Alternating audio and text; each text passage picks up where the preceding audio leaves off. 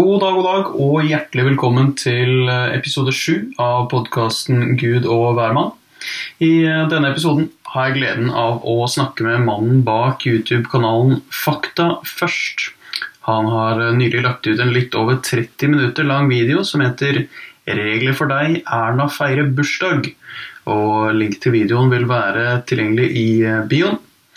Han har åpenbart gjort veldig mye grundig research for å få laget denne videoen, som kommer til å bli presentert og diskutert i denne podden.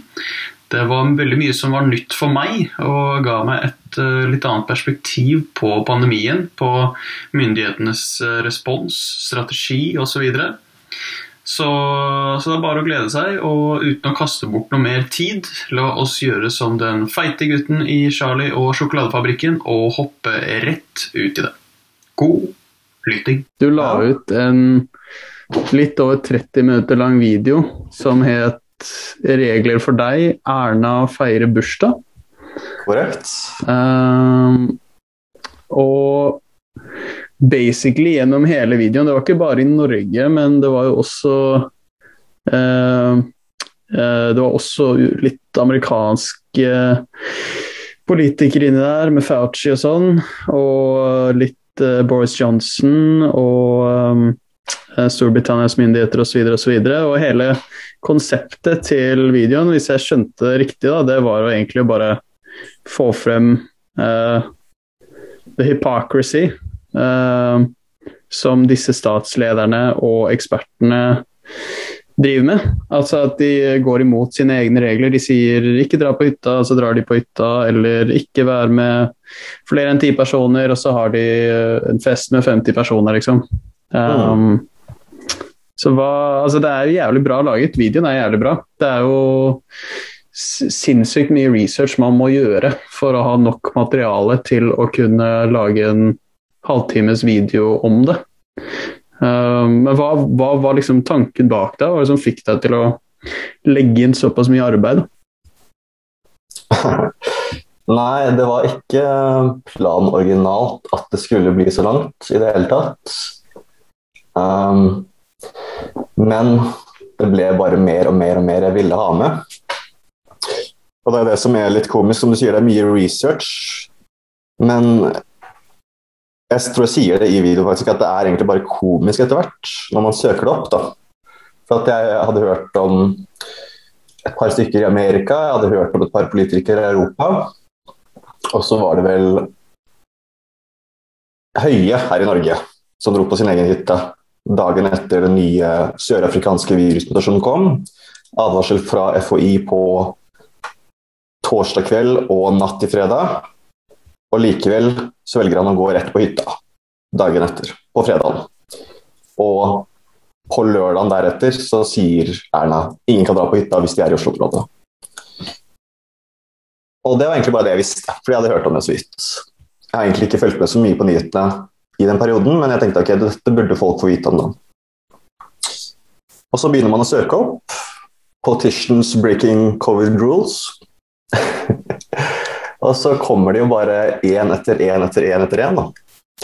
Men ikke bare det, det er bare hvor grovt det er. Så den originale tanken var egentlig bare for å holde politikerne ansvarlige. Men det ble mer og mer et spørsmål for meg da. Tror de på dette her i det hele tatt? Ikke sant? Tror de på det de sier? Fordi at jeg vil vel tro at du er enig med denne tanken at enten så er de ekstreme hyklere, eller så tror de ikke på det. I hvert fall ikke den store graden som de sier da, og forteller om. Ja, jeg er helt enig i det, ja, selvfølgelig. Men det er jo også, kanskje, jeg tenkte litt på det faktisk, at kanskje det er litt sånn altså de har på en måte spotlighten på seg, de har jo så det blir veldig åpenbart da, og det blir veldig sånn, det sender et veldig feil signal da når du er på en måte representanten for disse restriksjonene. Se på Bent Høie eller Fauci for eksempel da.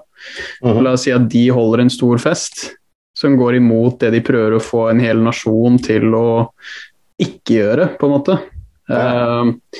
så er det klart at det ser jo helt for jævlig ut. For da blir man blir jo ikke trodd lenger, liksom. Ikke sant? Ulv og alt det der.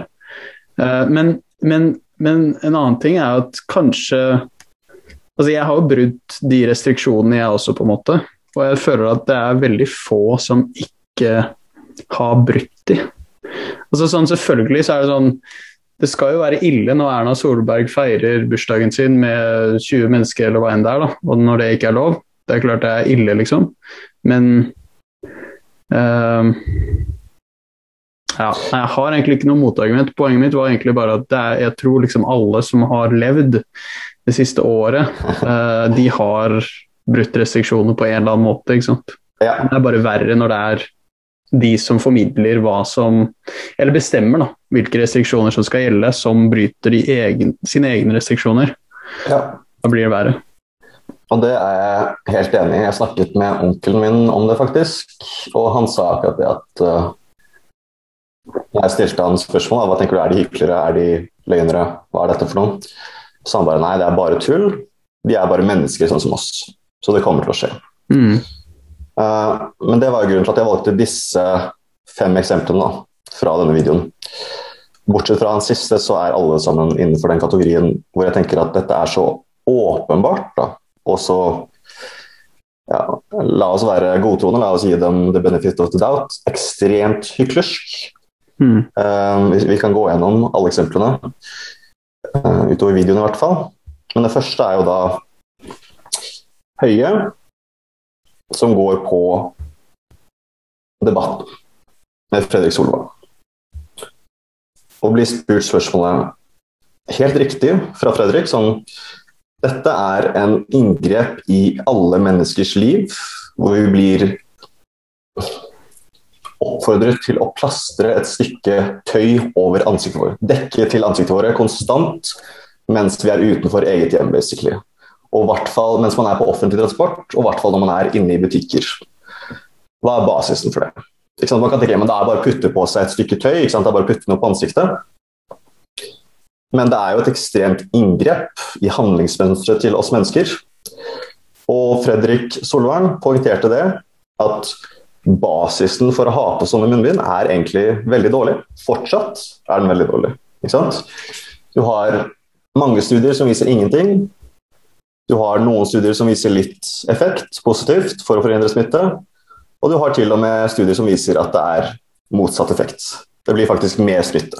Fordi folk har det på seg, de tar det av, putter det i lomma, får eventuelt korona på hendene, ikke sant? Tar på andre ting. Så det er ingen konklusive beviser for det. Men til dette så svarer Høie mener jeg, at du må ikke skape usikkerhet om dette spørsmålet. Og repeterer det 3-4 ganger. Du kan ikke stå her nå og skape usikkerhet. Ikke sånn, du kan ikke stille spørsmål ved dette her engang. Det er uakseptabelt. Men det går jo litt, jeg er enig i at det er litt drøyt, men det går jo på en måte hele jobben hans da, det har å på en måte, sånn, hele jobben til Bent Høie, det har jo vært, altså når han er på debatten der og representerer helsemyndighetene, så er hele jobben hans å være konsekvent, ikke sant? Så han er jo på mange måter som en politiker bare som bestemt på at uansett hvordan han blir stilt i veggs, så skal han stå på det han står på, og ikke klare å tulle seg bort ved å motsi seg selv og helsemyndighetene sine egne retningslinjer eller beskjeder. Så derfor så bare endrer jeg med at han sier sånn, ikke skap usikkerhet, liksom. La det være helt klart at dette skal skje uansett. Det er jo jobben hans da. Altså, jobben hans er jo ikke å gå på debatten og si sånn, ja, nei, du har rett, Fredrik, det er egentlig, nei, det munnbind eller ei, det skal vi gjøre det, skal ikke gjøre det, er det riktig, er det ikke riktig, du har rett, den burde egentlig tenke litt på det, altså han kan jo ikke si det, han må jo si, ikke skap usikkerhet rundt munnbind, vi bør bruke munnbind, alle bør bruke munnbind, det er mitt svar, det er jo derfor han sier det på en måte. Han burde jo absolutt ikke skape usikkerhet med vilje, men han burde absolutt tillate diskusjon og debatt. Ja, men han er jo ikke der. Han er jo ikke der som et fritt individ. Han er jo der som en representant, og hans eneste jobb som på en måte den brikken i spillet da, for staten, det er å bare spy ut det staten vil at han skal spy ut, og det er at vi må bruke munnbind. Ikke still spørsmål ved det, liksom. Men da må spørsmålet bli, hvorfor vil de det, når basisen for det er veldig dårlig? Altså, jeg har jo ikke snakket direkte med FHI, men Solvang, som er jo da hosten for en av NRKs mest populære informasjonsprogrammer, Debatten, sa jo i dette segmentet at han hadde ringt FHI, og de hadde fortalt til han at det er veldig dårlig basis for at munnbind er effektivt i det hele tatt. Og da er jo da spørsmålene, eller uttalelsene fra Høie kommer fram. Du kan ikke stille spørsmål. Og jeg vil jo anta at Fredrik Solvang ikke lyver om dette her. Det må man jo velge selv, hva man tenker der. Men det vi vet er at fra blant annet amerikanske NHI, National Health Institute, som er basisen for hvilke medisiner og den slags som blir brukt i Amerika, så er det vist, vi kan ikke påpeke, vi kan ikke peke til noen konklusive beviser for at munnbind er effektivt i det hele tatt. Men de kan derimot peke til at det øker faren for munnkreft, lungeproblemer, mikroplast, inhalering i kroppen, og mange andre problemer. Og en av de største er faktisk psykologiske problemer, som man kanskje ikke tenker på, men at alle mennesker man går rundt og ser har dekket til ansiktet, har egentlig massive psykologiske problemer. Fordi vi som mennesker er vant til å se andre mennesker, se ansiktene deres, se hvordan de tenker, for å vurdere hva slags tankemønstre er i hodet deres, for å se deres intensjoner. Mye av kroppsspråket går bort, liksom. Ja, og vi assosierer faktisk masker, tildekket ansikter på den måten, med truende mennesker. Og dette har nå blitt vist at dette skaper en slags stress, flight or fight response, konstant i kroppen vår, som gjør at kroppen vår pumpes full av stresshormoner. Ikke 24 timer i døgnet selvfølgelig, for det er ikke alltid man har på seg masker, men store deler av dagen. Så dette er et veldig viktig spørsmål å ha riktig. Ikke sant? Er dette verdt det på noen som helst måte? Så ja, selvfølgelig. Høie representerer staten, men hva er statens intensjoner? Det er jo da spørsmålet. Jeg tror at statens intensjoner er gode. Jeg vil ikke bli for konspiratorisk, men ikke sant? Det er jo det utsagnet sånn The road to hell is paved with good intentions. Altså det er ikke alltid at gode intensjoner er bra. Selv om intensjonen er bra, så er det ikke sikkert at det ender bra. Men jeg tror ikke de har noe... Altså, de gjør jo bare som alle andre da, ikke sant? Som alle andre land, bortsett fra Sverige, holdt jeg på å si, ikke sant? De bare, ok, ja, alle bruker munnbind. Det gir mening. Smitte kommer ut av munnen og inn i munnen. Så vi gjør det, vi også. Og det blir liksom sånn... ja, jeg vet ikke. Jeg føler at hvis du først har gått veldig aggressivt ut og sagt det da, og valgt en strategi da, for å håndtere koronaviruset, og en del av den strategien er å fortelle folk at ok, hold minst 1 meter avstand, bruk munnbind der og der, og vask hendene. Og så da, selv om ny forskning kommer jo lenger vi kommer inn i pandemien, og resultater viser at det er faktisk ikke så effektivt, og som vi først trodde, bla bla bla, så tror jeg at de vil fortsette på en måte å stå på sitt da.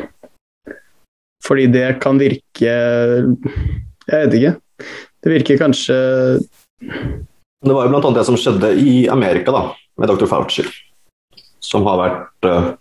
Ja, jeg tror de fleste mennesker i hvert fall har hørt navnet til Dr. Fauci på dette tidspunktet, men han er jo den som har vært den sentrale representanten og konsulenten for både Trump-administrasjonen og Biden-administrasjonen gjennom hele pandemien. Og han sa jo først, ikke bruk munnbind. Det ikke noe poeng i å bruke munnbind. Ja. For deretter å si, dere må bruke munnbind. Det kritisk at dere bruker munnbind. Da mister jo han hele kredibiliteten, ikke sant? Da blir folk sånn her, ok, ja, men vi aner ikke, det jo ikke noe vits i å høre på han, fordi han har basically gitt oss alle alternativer. Ja. Da han har ikke peiling, og det jo på en måte det den norske staten og Bent Høie og sånn ikke vil at skal skje, at folk mister tillit til helsemyndighetene og det de sier, fordi da blir jo ikke, det de sier blir jo ikke, det blir ikke effektivt da. Kommunikasjonen deres blir ikke effektiv, fordi folk har ikke tro til dem, ikke sant? Men det jo ikke bra at man har en effektiv tilnærming til noe som ikke fungerer, og har noe flere beviser for at det faktisk negativt. Det sånn negative konsekvenser. Ja, helt enig, men sånn, hvis du tenker image da, hvordan det får dem til å se ut. Ikke sant? Hvorfor skal folk høre på dem hvis de går imot sine egne råd da. Hvis de går frem og tilbake, så det bare sånn, ok, disse rådene her helt ubrukelige, fordi den ene dagen så det munnbind, andre dagen det ikke munnbind. Men det blir vanskelig å forsvare det, fordi at det jo veldig åpenbart at hvis det kommer ny forskning som viser at munnbind ineffektivt, og at det ikke noe vits, så bør man jo selvfølgelig rette seg etter det, men samtidig så kan jeg forstå også da, hvorfor de står på sitt på en måte. Ja, man kan jo forstå det, men det jo, ja, jeg vet ikke, minst like ille egentlig det da, at man skulle fortsette å presentere feilinformasjon for å opprettholde sin egen autoritet da. For det jo det staten har gjort i alle land i Vesten i hvert fall, har de jo tilegnet seg selv ekstreme politiske krefter, eller powers, fordi det en krisesituasjon da. Og det jo det som har vært den største risikoen som har blitt kritisert og påpekt fra starten av pandemien, at nå må vi være forsiktige her. Ikke sant? I en krisesituasjon som dette her, så vil alltid staten og andre autoritetsinstitusjoner prøve å tilegne seg så mye makt som mulig. Uansett hva realiteten rundt covid og prevensjonen av smitte, så må man passe på dette. Og der bør vi være steinharde på kritikken vår av politikere. Uansett hvor riktig eller galt de gjør, så må vi passe på dem ekstremt godt. Ja, for det du mener liksom at når vi blir vant til at staten har så mye kontroll over våre individuelle friheter, så kan det bli et diktatur på en måte da. At plutselig så har vi ingen friheter lenger, når vi blir vant til sånn portforbud og sånn. Ja. At staten bestemmer når du kan stå opp, når du kan være ute, hvor du kan trene, når det lov å ta en pils i parken, sånne ting. Så historisk sett så har ikke de rettighetene blitt gitt tilbake, for det jo et verktøy for kontroll fra staten, og statens oppgave jo kontroll på menneskene i... Ikke deres oppgave, men det deres... Nei, men det jo det hele konseptet til staten på en måte. Det jo fengsle kriminelle og bestemme hva som lov og ikke lov, og egentlig fortelle deg sånn, utenom pandemi, men egentlig fortelle deg litt om hva som greit og ikke greit da. Hvor mye skatt du skal betale og så videre. Så når vi da gir dem lov til å bestemme at vi må ha munnbind eller portforbud, at vi ikke får lov til å være ute, eller at nå får dere ikke lov til å trene, nå får dere ikke lov til å møtes, og så videre og så videre. At oftest så kommer ikke de rettighetene, de individuelle frihetene, så fort tilbake da. Fordi det veldig kjekt for staten å ha den ha den makten der da. Altså det jo, fra et historisk perspektiv, aldri så gir staten tilbake makt som den har tillegget seg. Ja, for hvorfor skal de det liksom? Ja, ikke sant?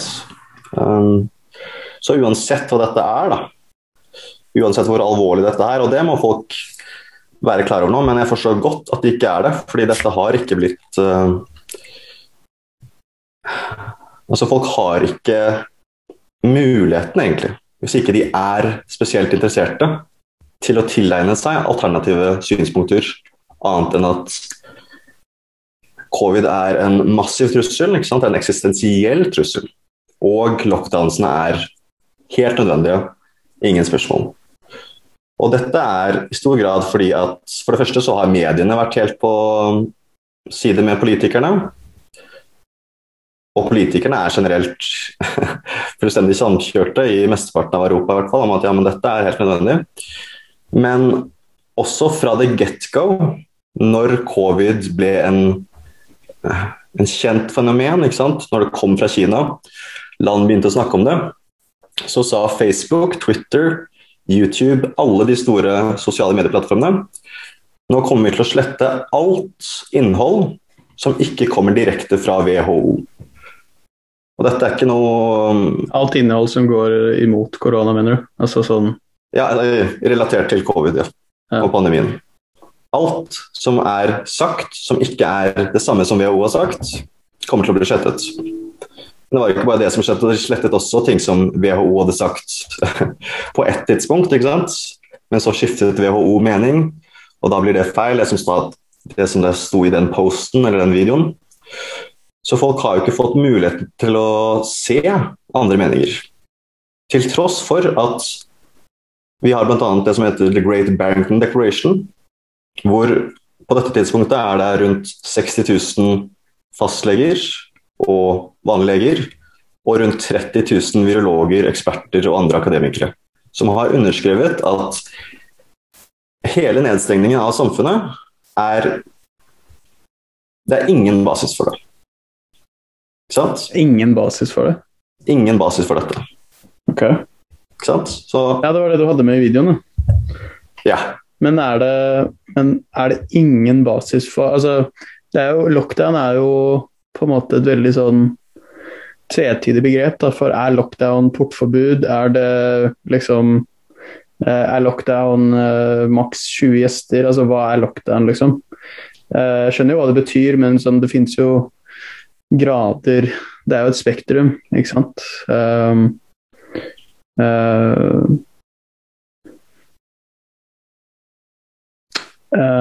Altså mener de at det ikke har noe poeng, altså er munnbind en del av det også, sånn munnbind er ubrukelig, restriksjoner for, altså portforbud er ubrukelig, det bør være lov å ha orgy med 50 stykker uten munnbind, altså mener de at alt, altså social distancing, alt det der, det er helt ubrukelig?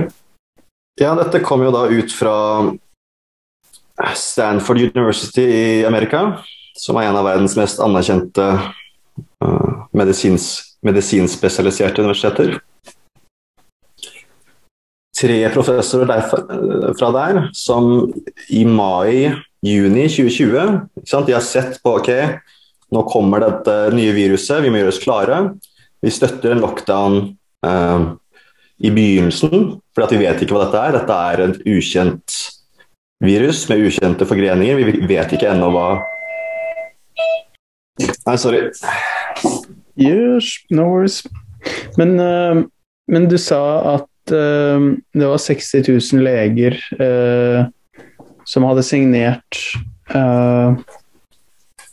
hva de hadde signert? En eller annen kampanje som sier at all lockdown og social distancing og sånn var helt ubrukelig, eller? Ja, vi kan kjøre en liten du sitter på PC nå, gjør du ikke det? Ja. Hvis du typer inn The Great Barrington Declaration. The Great Brighton Declaration? Barrington, B-A-R-R. Barrington Declaration. A statement advocating an alternative approach to the COVID-19 pandemic. Så kan du trykke på signatories, tror jeg det er på den siden. Så ser vi jo hvor mange det er nå.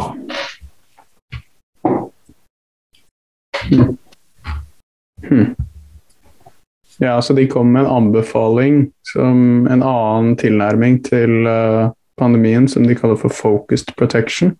Og det er jo det som har vært, ja, det er jo forskjellige meninger på, det er jo ikke bare 2 sider av det, det er på et spektrum, men det er jo den generelle alternative strategien som har blitt anbefalt, at det er jo ikke noe poeng i å stenge ned hele samfunnet, fordi at for de aller fleste mennesker så er ikke dette viruset veldig farlig. Du har CDC, som er Center for Disease Control i Amerika. Dette er jo den organisasjonen som da har akkurat dette her som ansvar, forhindre pandemier, forhindre store spredninger av virus.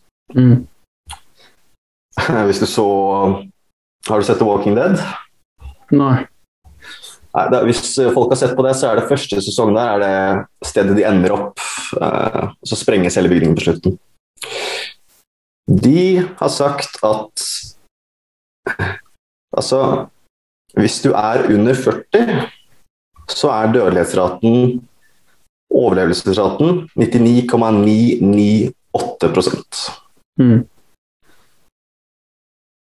Så for oss, friske, unge mennesker, så er ikke dette farlig, egentlig.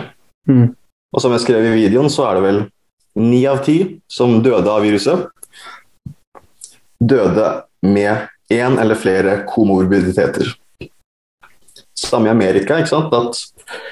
Som betyr at det er flere årsaker. Det var ikke bare covid som drepte dem, liksom. De hadde underliggende sykdommer eller allerede eksisterende ting eller et eller annet også. Yes. Ja. Og dette er realiteten i alle land, inkludert i Amerika, hvor det har blitt presentert som at 400 til 500 000 mennesker har dødd av det.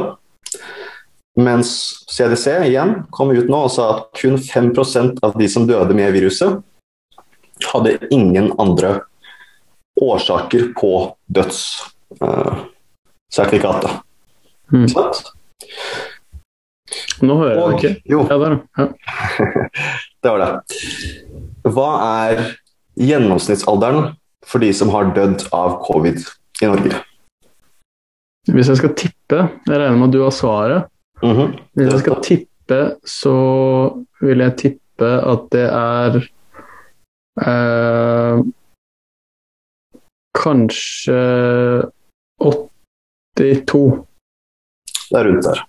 Ja. Det er over gjennomsnittsalderen for å dø. Ja, det var det jeg regnet med egentlig. Og det sier jo si at i Norge da, sorry for å avbryte, men bare for å gjøre det veldig klart på en litt latterlig måte kanskje, men hvis du har dødd av covid, og statistisk sett hvis du kommer til å dø av covid, så har du allerede levd lengre enn det de fleste mennesker gjør, i gjennomsnitt.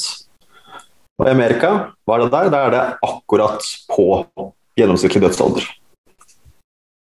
Og der sliter jeg jo med mye annet, også overvekt og... Ikke sant? Ja.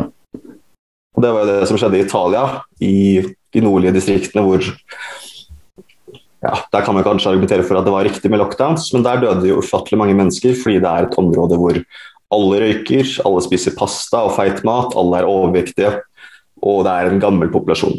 Og de bor sammen i flere generasjoner, ikke sant? Ja. Barnebarn bor med besteforeldre og moren sin og alt det der. Og det er det samme her i Norge med covid har påvirket innvandrermiljøer ekstra mye, for at de også bor i små, mindre husstander ofte, med flere familiemedlemmer. Så de er mer utsatt. Men du nevnte jo Sverige i stad da. Ja. Og de stengte jo ikke ned før desember i fjor, typ. Kanskje oktober. Og de ble jo kritisert kraftig av resten av verden. Latterliggjort at hva er det dere driver med, hva er det dere holder på med? Dette kommer til å ende opp med i helvete. Men Reuters, som er veldig anerkjent avis, du er sikkert kjent med den, kom ut og sa Sverige har en av de laveste dødsratene i Europa, til tross for ingen lockdowns. Hvordan er det mulig? Og det er det jo ingen som spør noe spørsmål om, egentlig, i mainstream media. At nabolandet vårt stengte ikke ned i det hele tatt, og likevel har de en av de laveste dødsratene i Europa, og i verden, egentlig. Jeg så en sånn, det var en bekjent av meg som postet på Facebook sånn dødstallene for Sverige de siste 10 eller 11 årene eller noe sånt. Og det var 2020 var et av de laveste årene. Sånn sammenlignet med befolkningstall. Samme i Norge, så er det underdødelighet 336 sammenlignet med de 5 siste årene. Så det blir jo spørsmålet hva slags pandemi er dette i det hele tatt, egentlig? Ja, det er litt sånn det er litt fucka, jeg er helt enig. Det er liksom restriksjonene som er verst. Jeg har aldri, gjennom hele pandemien har jeg egentlig aldri vært, bortsett fra kanskje i starten når man visste veldig lite, men jeg har aldri vært redd for å bli smittet. Det er derfor jeg ikke stresser dette med, selv om jeg har fått vaksinetilbud og sånn, så er det sånn, jeg kunne egentlig ikke gitt mer faen. Men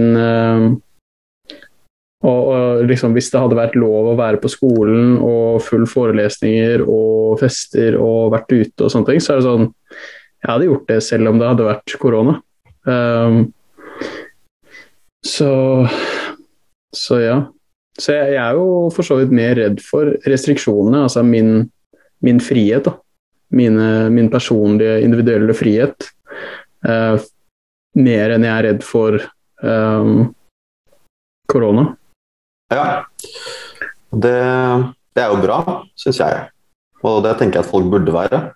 Men det tror jeg de fleste unge mennesker er, altså. Tror ikke du også? Spesielt etter liksom, så lang tid har gått. Altså, tror du ikke det? Tror du ikke de fleste unge mennesker i verden tenker på samme måte? Jeg tror de fleste tenker i den forstand at jeg vil gå ut og gjøre og leve livet mitt. Jeg bryr meg ikke om korona. Det tror jeg er helt riktig. Men jeg tror ikke det er så mange mennesker som er villige til å si det.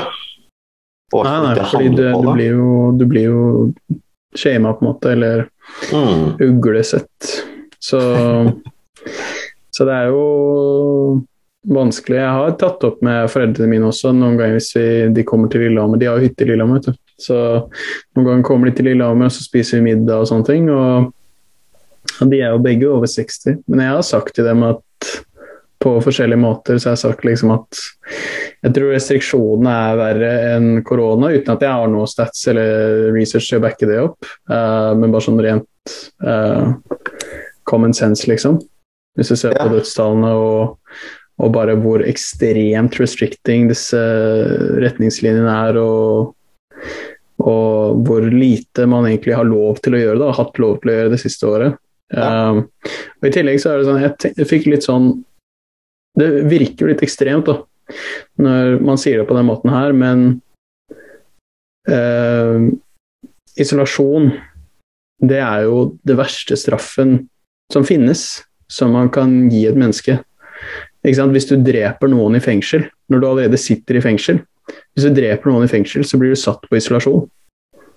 Fordi at det er det verste man kan tenke seg å gjøre med et menneske, da, det uten å liksom torturere dem. Det er å sette dem isolert fra alt av stimuli og andre mennesker og opplevelser. Ja.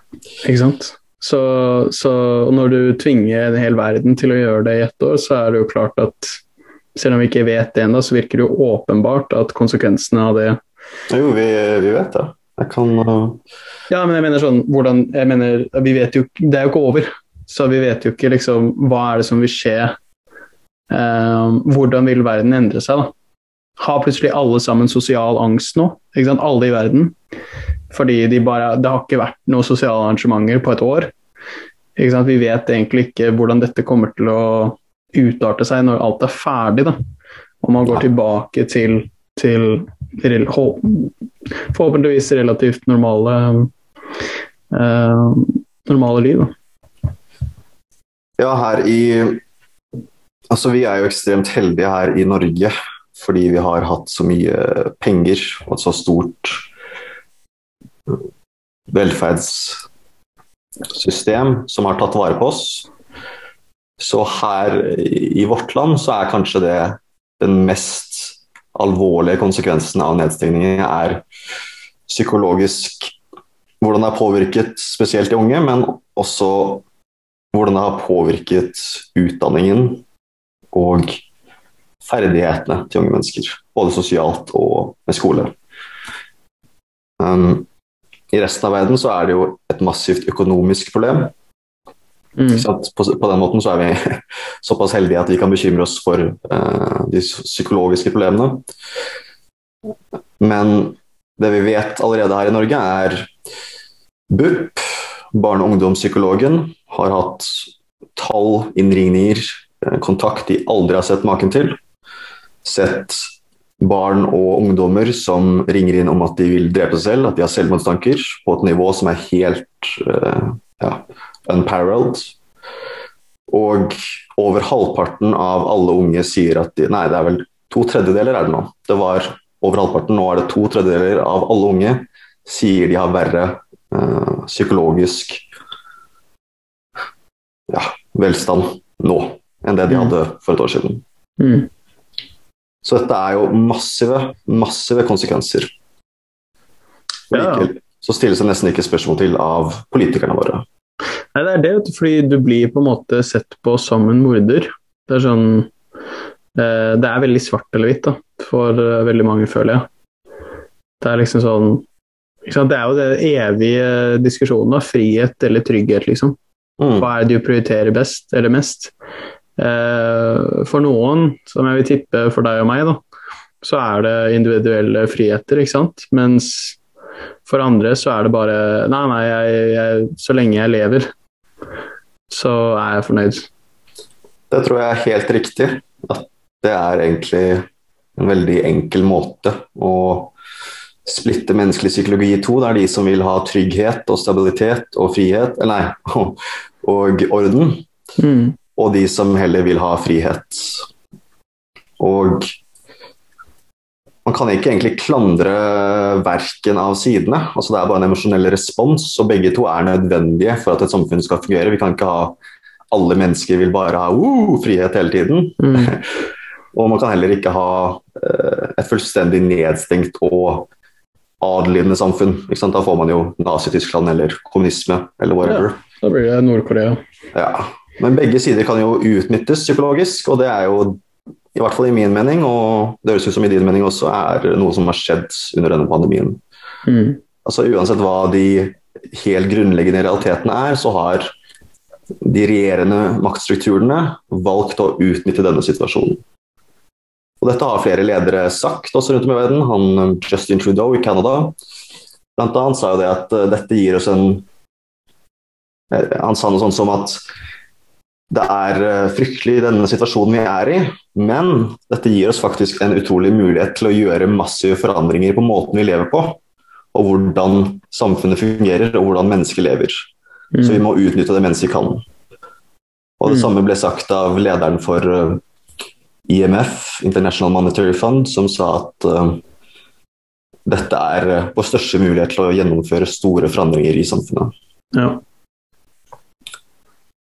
Og så har det jo andre agendaer og grunner til å promotere faren bak covid, hos Nakstad for eksempel, som massivt investert i Europas største produsent av ansiktsmasker og håndsprit. Ikke sant? Så dette jo da Norges assisterende helsedirektør. Som da direkte, han tjener penger for hver maske vi nordmenn tar på oss, da, for hver flaske håndsprit som blir puttet inn i butikkene. Og dette heller ikke noe som blir diskutert i det hele tatt. Nei, det jo litt sånn, da burde det bli stilt et inhabilitetsspørsmål, eller hva det heter. Men, ja, nei, det visste jeg ikke engang. Men tror du på en måte at disse restriksjonene og retningslinjene for eksempel et land som Norge da, tror du at det ligger egoistiske formål bak disse restriksjonene, eller tror du det handler om på en måte, tror du Erna Solberg tror, eller norske helsemyndigheter, tror du de tror at de redder liv ved å for eksempel stenge SATS, da, stenge treningssentre, ha alle forelesninger over Zoom? Tror du de gjør det for å Har de et annet motiv enn å sikre det de tror er å sikre innbyggernes liv og helse, liksom? Det er ikke noe jeg kan uttale meg på egentlig noe veldig relevant måte på. Det blir som med alle andre handlinger som våre politiske ledere gjør, så man kan si vet de at de gjør feil og handler galt, og så er det bevisst ondsinnede handlinger, eller er det grov inkompetanse? Man kan se på Det virker jo relativt samkjørte med resten av verden nå, da. Det er litt det jeg tenker, ikke sant? Det er sånn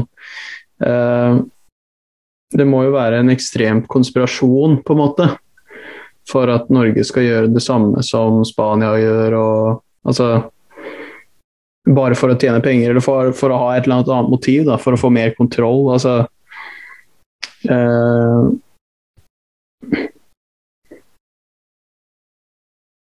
ja, det er litt det jeg mener. Tror du de har et skjult motiv enn det de sier? Som for å få mer makt eller penger, eller? Ja, altså definitivt så er det store deler av etablissementet i Norge og resten av verden som har andre agendaer ved siden av eventuelt å skulle beskytte oss, ikke sant?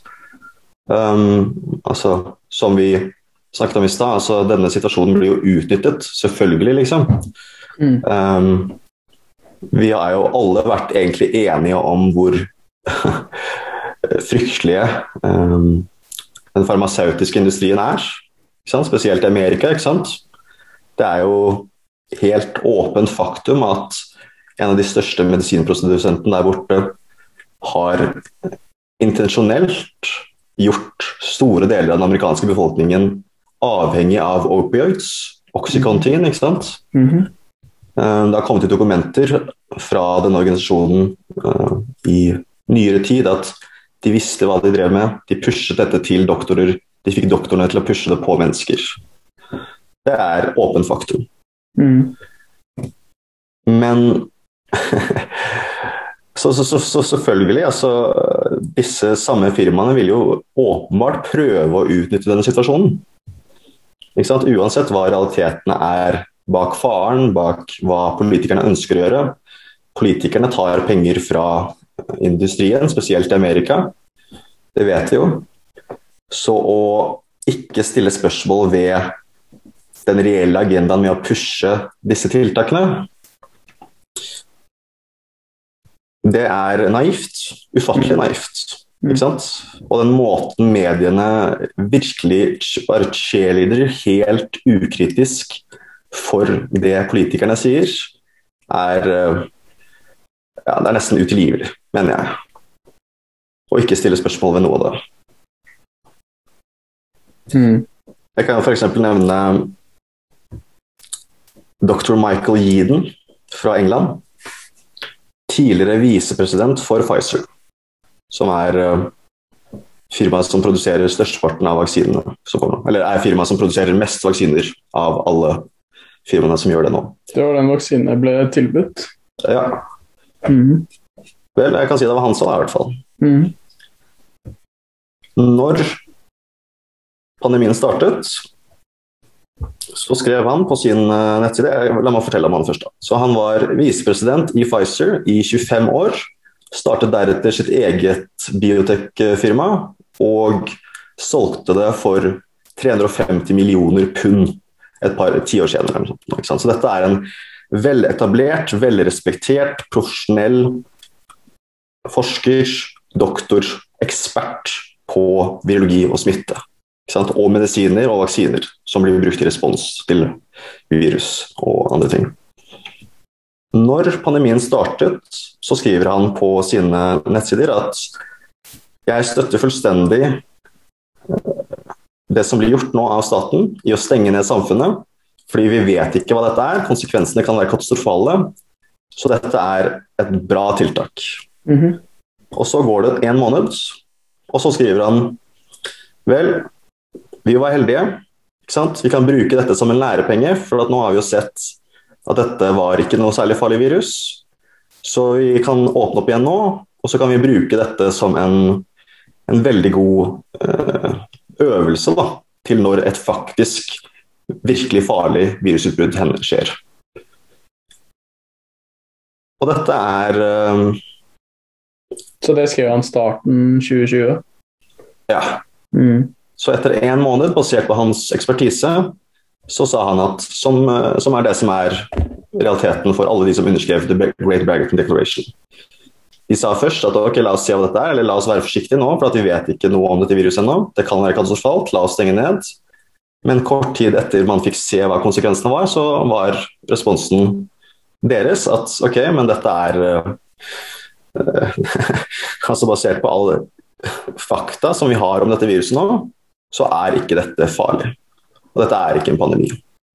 Og det derfor The Great Barrington Declaration ble underskrevet, fordi at dette eksperter, leger, virologer, akademikere, som vet konsekvensene av å stenge ned samfunnet også. Ikke sant? Og til og med Verdens helseorganisasjon, og dette var i november i fjor, kommer ut og sier vi ber nå alle land om å revurdere tiltakene. Responsen kan ikke være, medisinen kan ikke være verre enn sykdommen. Det sa WHO. Så trakk de det litt tilbake, ikke sant? Så det forskjellige, det ikke helt samkjørt, det jo en stor organisasjon.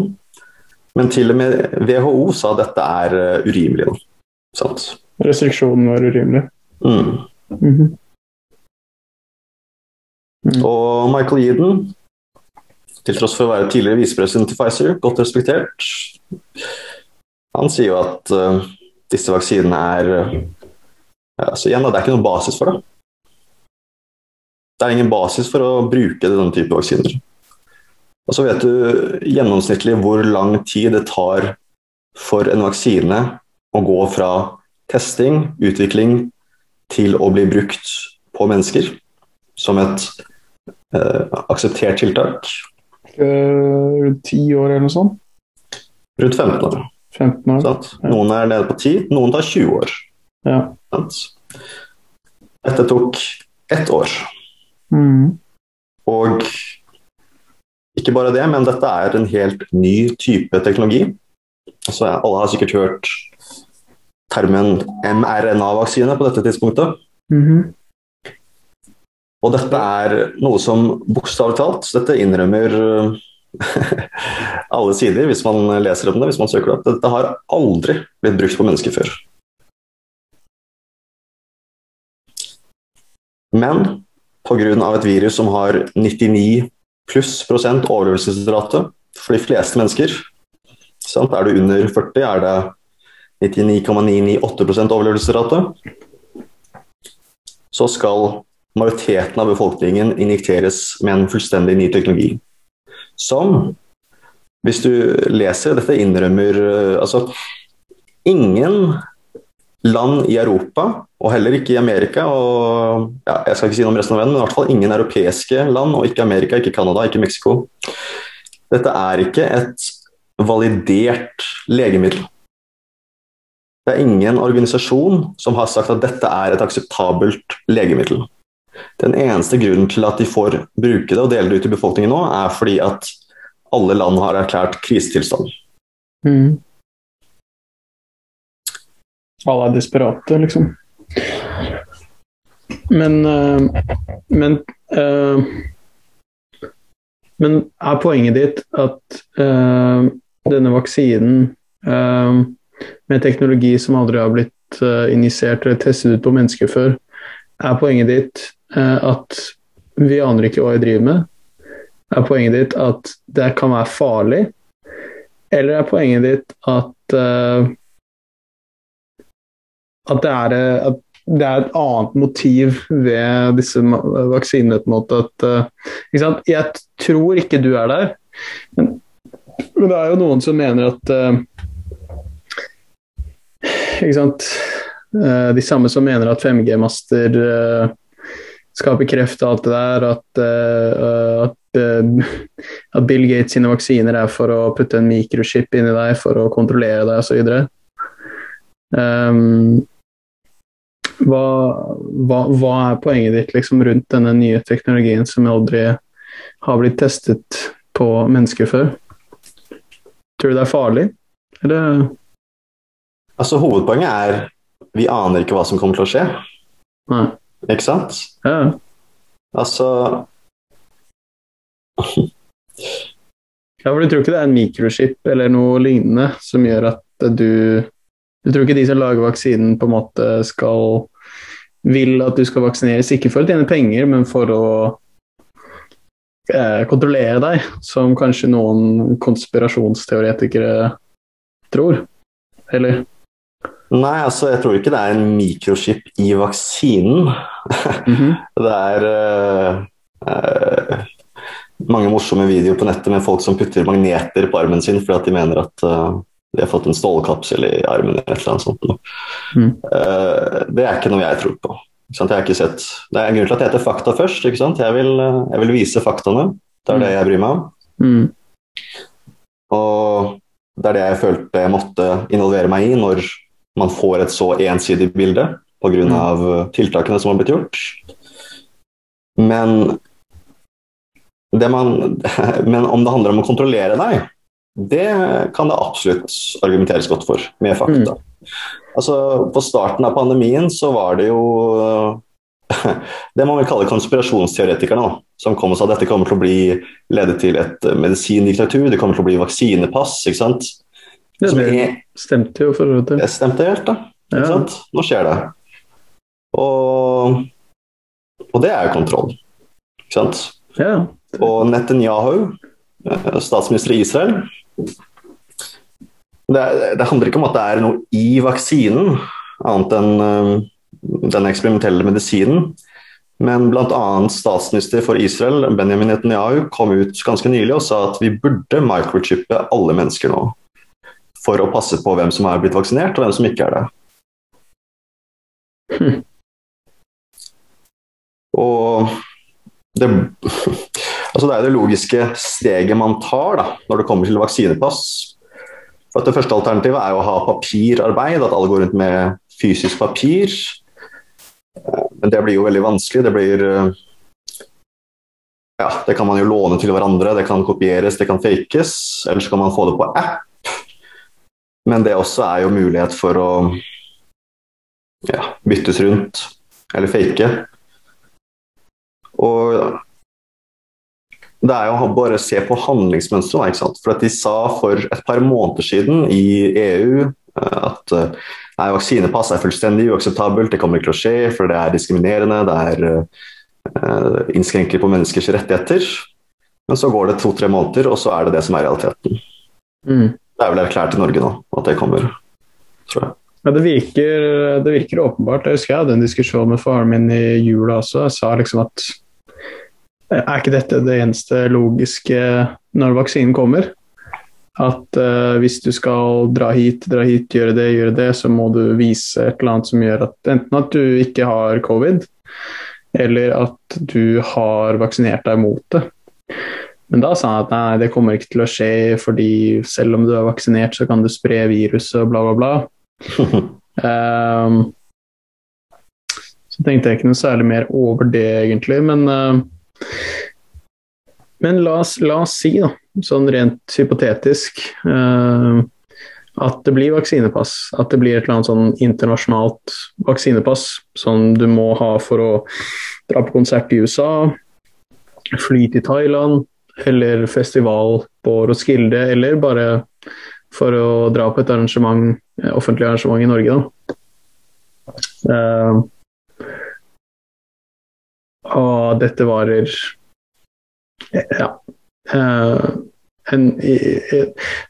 at dette har et uvisst tidsramme da. Det kan vare ut 2022, eller det kan gå lenger, ingen vet hvor lenge de skal holde på med dette vaksinepassgreiene. Vil du fortsatt ikke ta vaksinen? Fordi det blir jo et spørsmål om dine verdier, prinsipper, men også muligheter, som jo en del av din frihet da. Hvis du for eksempel krever vaksinepass for å komme inn steder da.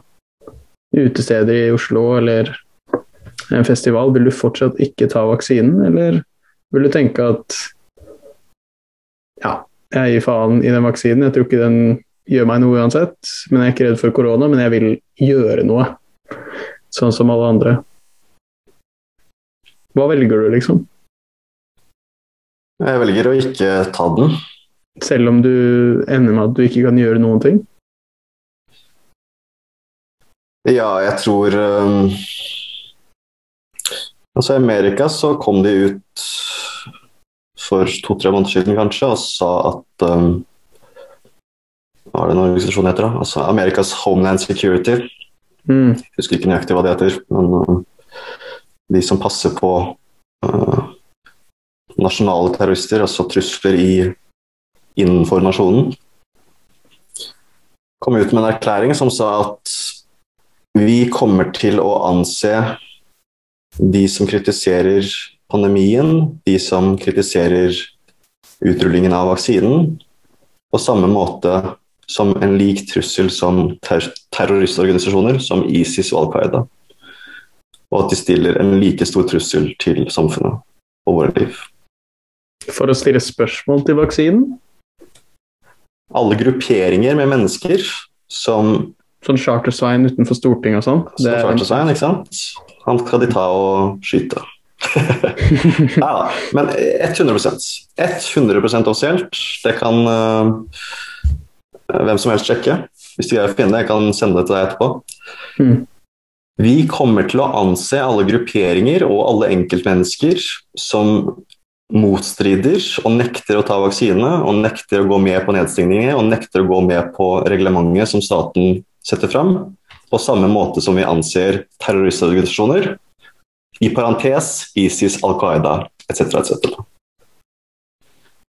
Så hvorfor tror du de sier det?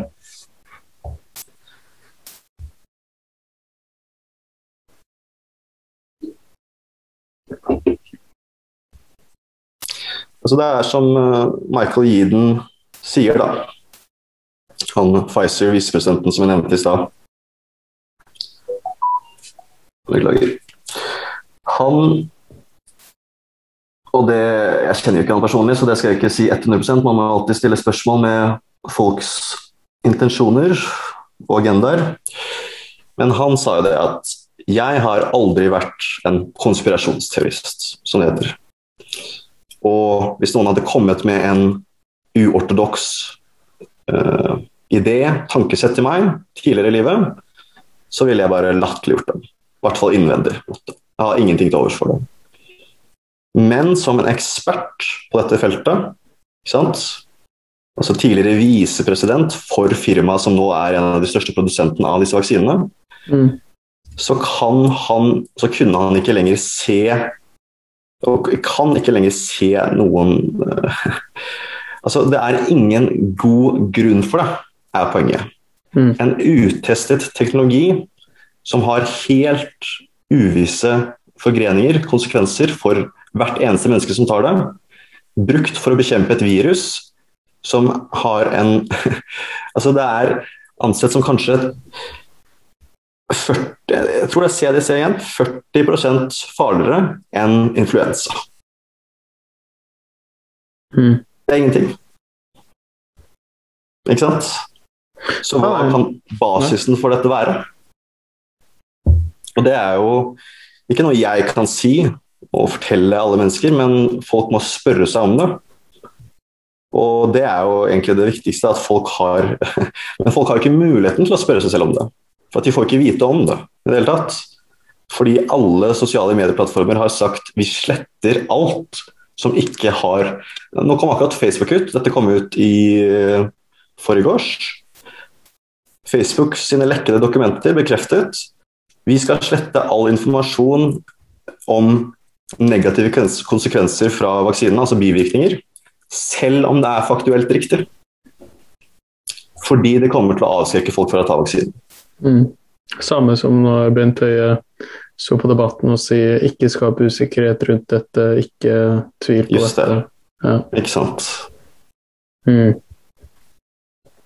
det er rart da, fordi at du altså Det veldig logisk det du sier, og du har gjort mye research, så du kan mye mer om det her enn meg. Jeg leser jo bare overskrifter på en måte fra de største avisene, holdt jeg på å si, og tenker ikke så veldig mye mer over det på en måte. Så det jo veldig befriende å høre det fra deg, da, men som har sjekket det meste, høres det ut som kan sjekkes, men jeg bare sånn, det jeg stiller meg litt sånn undrende til dette med at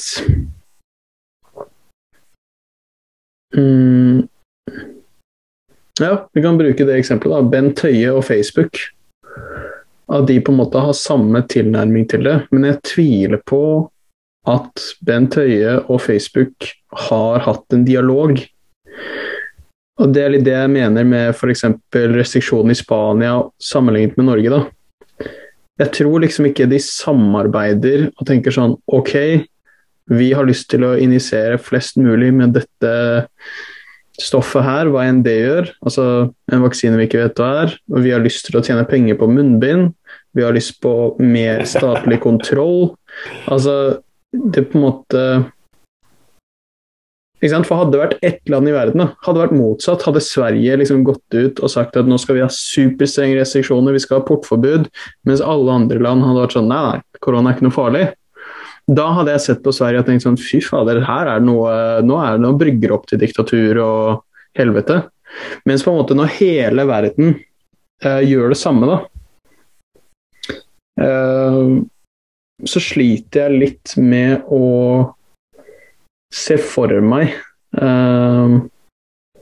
at alle disse Facebook og Bent Høie og Kina og sånn, at de konspirerer sammen da, for å få mer makt, eller tjene mer penger, eller hva enn det måtte være, som årsaken. Skjønner du hva jeg mener? At det litt sånn... Ja, jeg skjønner det fullstendig, og det et veldig viktig spørsmål. Og det faktisk en av de absolutt viktigste spørsmålene, for det jo det som gjør folk skeptiske til den type informasjon jeg bringer nå, ikke sant? Spesielt fordi at folk ikke har hørt det før. Og jeg håper alle som hører på i hvert fall tar tiden til å se på den videoen jeg har laget. Kommer til å legge en link in the description of the podcast. Yes. Fordi at som jeg håper du enig med, ikke sant? Den videoen der, den altså jeg gikk inn for å være helt, altså alle kildene mainstream i den videoen, ikke sant? Jeg skriver det til og med på slutten, ikke sant? Og det ser man veldig lett. Altså, alt jeg tar og viser i denne halvtime lange videoen fra mainstream nyheter. Ja. Og fordi at informasjonen, den jo der ute til en viss grad, men den blir ikke snakket om.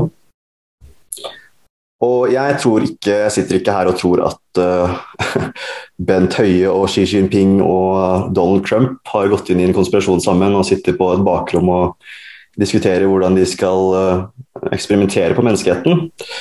Jeg tror det som de fleste mennesker frem til dette tidspunktet egentlig var ganske enige om, at våre politikere fullstendig inkompetente. Generelt, ikke sant? Mange av disse folkene har, altså basert på handlingsmønsteret deres, da, så de enten fryktelige mennesker eller bare fullstendig dumme i hodet sitt. Hvis man for eksempel ser på det som skjedde med Libya, hvor alle partier, til tross for katastrofe i Irak, til tross for katastrofe i Afghanistan, ikke sant? Et 10 år med katastrofer i Midtøsten på grunn av vestlig intervensjon, stemmer ja til at Norge skal bistå med 20% av bombingen av dette nordafrikanske landet. Som skapte hvilken situasjon? Libya var ikke perfekt på ingen måte, men det var en av Afrikas mest stabile, mest velstående land, med trygghet, ikke sant? Ikke perfekt på noen som helst måte, men gratis helsevesen, gratis utdanning, ikke toppkvalitet, ikke vestlig standard, men et relativt velfungerende og stabilt land i Afrika, ikke sant? Yes, la oss prøve å holde på det. Situasjonen i dag, etter regimeskiftet, som de kaller det på den veldig fine måten, åpne slavemarkeder hvor svarte afrikanere blir solgt, ikke sant? I sexslaveri, i vanlig slaveri, i whatever. Du kan forestille deg. I et helvete på jord, bokstavelig talt. Og delvis på grunn da av våre politikere. Så våre politikere har da sett på hva Amerika og deler av NATO har gjort i Midtøsten, i Midtøsten, Irak, Afghanistan, akkurat samme modus operandi, utbytting av den sittende diktatoren, ikke sant? Og det er diktator, det nekter jeg ikke for, men og deretter stemme ja til å gå inn i et nytt muslimsk arabisk land og bombe det til helvete. Hva kaller man det? Altså jeg tror det er inkompetanse. Jeg tror ikke disse politikerne aner hva de driver med helt tatt. De har fått beskjed, det er blitt token i deres lille klikk, at dette er det vi er interessert i, dette er det vi vil, ikke sant? Fordi at vi vil være på godsiden med NATO, vi vil ha USA på vår side, så vi går for dette. Så de har i hvert fall vært villige til å offre tusenvis på tusenvis på tusenvis med andre uskyldige menneskers liv, ikke sant? Uansett hva konsekvensen der skulle bli. Men det er på en måte, jeg tror ikke det er altså det er jo inkompetanse sånn sett i forhold til at de kanskje ikke tenker helt på konsekvensene av hva det betyr, det de faktisk sier ja til. Men jeg tror de er ganske kompetente i forhold til at de vet hvor viktig det er å ha NATO i ryggen og være venn med USA. Og jeg tror på en måte Norge på en måte, og sikkert andre land, men spesielt Norge da, vi er litt sånn den ubetydelige rike kompisen i vennegjengen som alltid spanderer pizza for å være en del av gjengen. Ikke sant? Vi trenger, altså Norge er jo, hvis Russland hadde lyst til å invadert Norge nå og tatt over Norge, så hadde ikke vi hatt noe å kjempe tilbake med hvis det ikke hadde vært for NATO og USA. Ja. Så vi må liksom bare, ok, hvis det skal bombe en diktator i Afrika, det er greit det. Ja, jeg elsker deg i USA, jeg elsker deg NATO. Og det er litt... Jeg tror på en måte de ser verdien av det mer enn de tenker på kanskje hva er konsekvensene av... Hva betyr det egentlig, det vi sier ja til? Men det eksemplifiserer jo egentlig hva som foregår i dag da. Ikke sant? Norge er bare lille dritten i midten. Som får beskjed ovenifra at ja, dette er det som skjer nå, vær med, eller vær ut, skal jeg si. Og dette har jo nå, altså mediene har blitt bedre de siste månedene på å kritisere og være mer nyanserte i diskusjonen om pandemien og nedstengningene. Og det har jo kommet fram ganske åpent nå at Erna har egentlig på mange måter bare vært et talerør for WHO, sammen med FHI da. Og dette er egentlig ikke noen diskusjon, det er ikke noen indre analyse, det er ikke noen egentlig kritikk av det som WHO sier. Dette er bare informasjon som filtreres ned fra toppen og spres ut da til alle verdens nasjoner som respekterer WHO.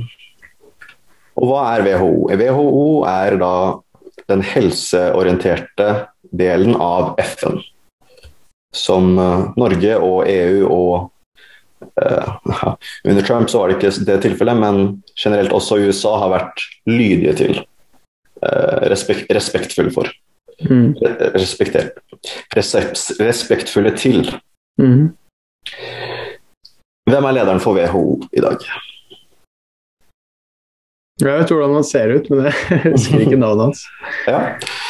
Nei, ikke sant? Dette er igjen egentlig latterlig viktig informasjon da, som ikke har blitt delt til folket i det hele tatt. Lederen for WHO i dag er en mann fra Etiopia, tidligere medlem av den etiopiske kommunistiske partiet, et politisk parti som har blitt bekreftet å være ansvarlig for flere massakre av andre folkegrupper i Etiopia. Og hele hans kampanje for å bli valgt til den posisjonen var 100% fundet av Kina. Offisielt. Ikke sant? Og jeg sier ikke hvilke konklusjoner folk skal ta ut av dette. Men dette er interessant, eller ikke bare interessant, dette er viktig informasjon.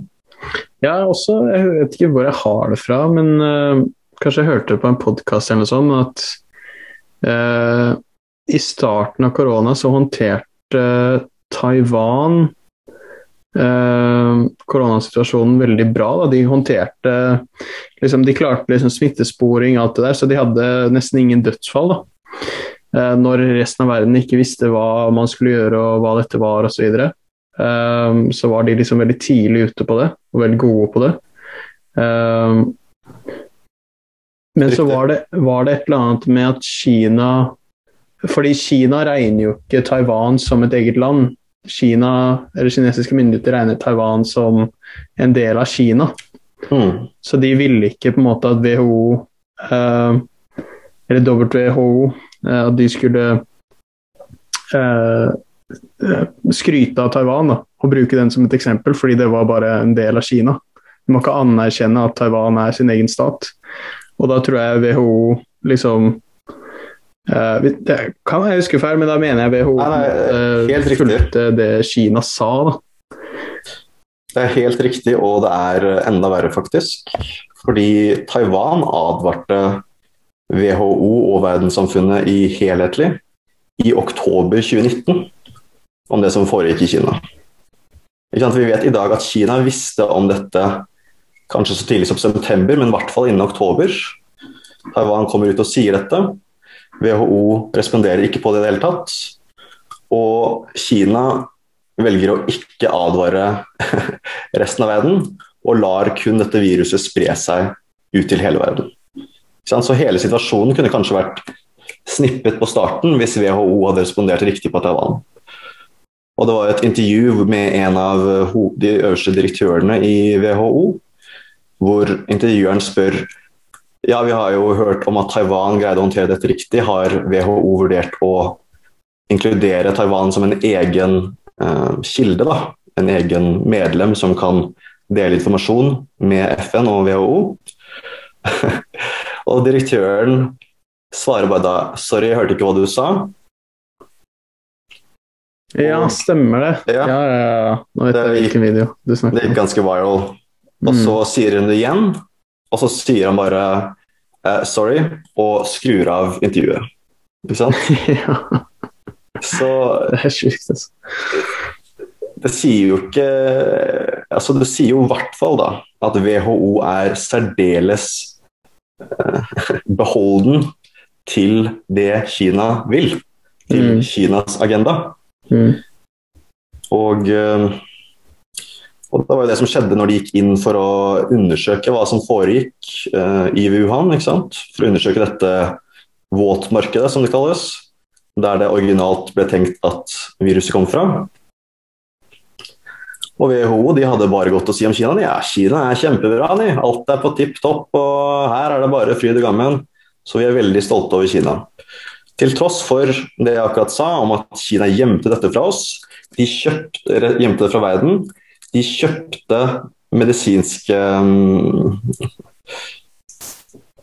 medisinelle instrumenter, blant annet nesten hele beholdningen av Europas og Australias ansiktsmasker, respiratorer og så videre, mens de gjemte det, fordi de visste hva som foregikk, hva som kom til å skje.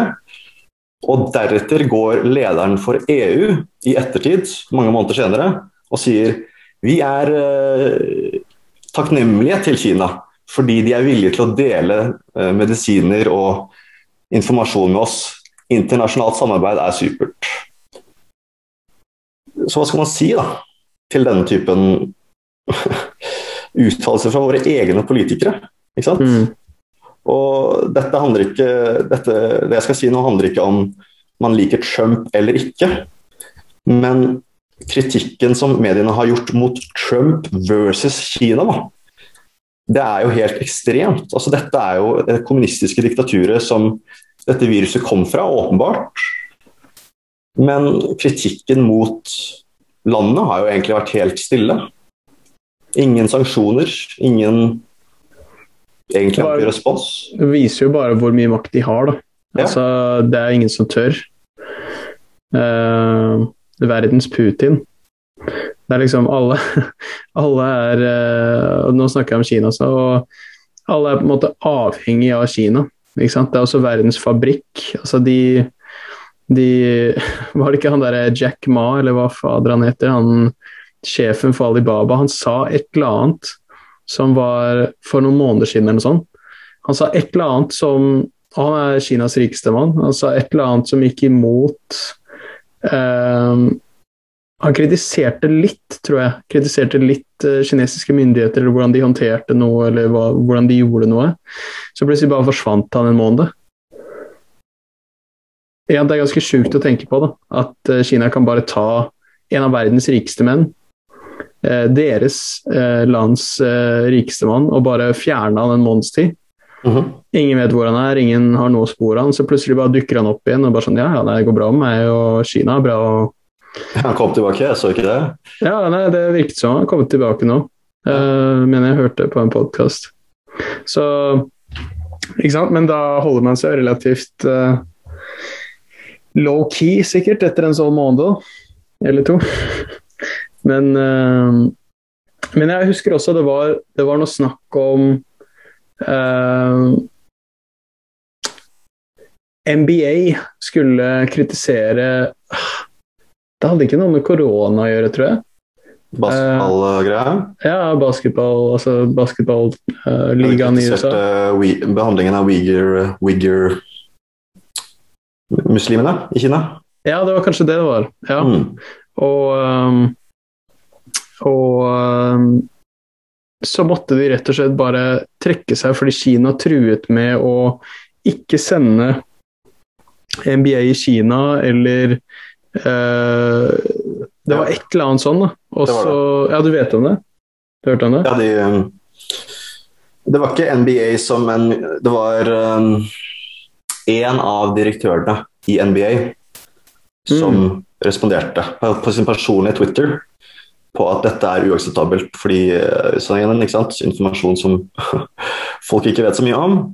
I Kina så har de 1 million mennesker innlåst i konsentrasjonsleirer, hvor de tvinger dem til å spise gris og drikke alkohol. De nekter dem å gå i moské, og hvis de ikke hører på, så arresterer de dem og tar organene deres, bokstavelig talt. Dette er anerkjent at dette skjer. Så det er bokstavelig talt konsentrasjonsleirer, ja, omtrent, kanskje ikke like ille. Det er jo vanskelig å si, men i hvert fall i samme ballpark som Nazi-Tyskland, da. Ja, helt klart. Ja. Og dette kritiserte så jeg tar over, men jeg kan dette her. Ja. En av direktørene i NBA kommer ut på sin personlige Twitter og sier dette er latterlig, dette er fullstendig umenneskelig. Folk må svare på det, ikke sant? Folk må holde Kina ansvarlig, som i hvert fall i mine øyne, og jeg tror i de fleste sine øyne, hvis de forstår hele konteksten, er helt enige om at dette er umenneskelig, dette er fullstendig uakseptabelt. Ja. Og jeg husker ikke om han fikk sparken, men NBA kom i hvert fall ut og sa at vi har ingenting negativt å si om Kina, og vi vil ikke involvere oss i politikk på den måten. Ikke sant? Riktig. Så sammen med han LeBron James ble jo spurt et spørsmål om dette. Jeg tror det var i det samme tidspunktet. Og da svarte han at sport skal være sport. Kina har sine måter å gjøre ting på. Jeg vil ikke si noe om dem da. Til tross for at han er veldig politisk høylytt om Black Lives Matter-situasjonen da. Ikke sant? Og de går på, altså folk nekter å stå for flagget. Og dette handler ikke om hva du skal mene om akkurat dette, men poenget er at de er veldig villige til å være politisk høylytte. Ja, når det ikke er Kina. Når det ikke er Kina. Det er fordi Kina har alle pengene. Altså de kontrollerer egentlig, eller ikke direkte kontrollerer, men de kan si nøyaktig, de velger nøyaktig hvilke ting som ikke de tillater at produseres i Hollywood, for eksempel. Eller i spillindustrien. Sånn som Call of Duty-serien. som alle sikkert er kjent med. Det nyeste spillet, Cold War, så handlet det om den kalde krigen, Sovjetunionen og kommunisme, og propagandaen som kom ut fra disse landene og disse statene. Og i traileren for dette spillet så viser de et bittelite klipp av Tiananmen Square. Nei, ikke Tiananmen Square, men han kineseren som står foran alle tanksene som kommer rullende. De viste et lite klipp av det. Røde plass, eller hva faen heter det? Ja, det var ikke samme sted, men samme protest, ja. Okay. Så det var, ja, i hvert fall. Kina kommer og sier, dette kan ikke være med, så de trekker det. Ikke sant?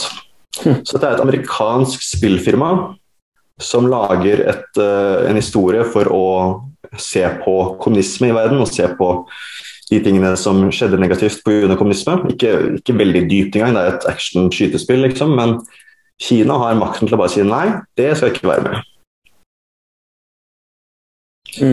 Og altså dette er noe av det morsomste jeg har hørt, tragiske egentlig, men også helt latterlig morsomt da. Mulan, den nye live-action-filmen. Alle Disney-filmer blir jo laget live-action av. Og Mulan ble bokstavelig talt, altså, den ble filmet i området rett ved der disse Uyghur-campsene er, konsentrasjonsleirene. Og i end-creditsene etter filmen, så takker de bokstavelig talt den statsorganet som er ansvarlig for å styre disse konsentrasjonsleirene. Takk for samarbeidet, takk for at dere lot oss filme, og takk for at dere hjalp oss. Det er Disney.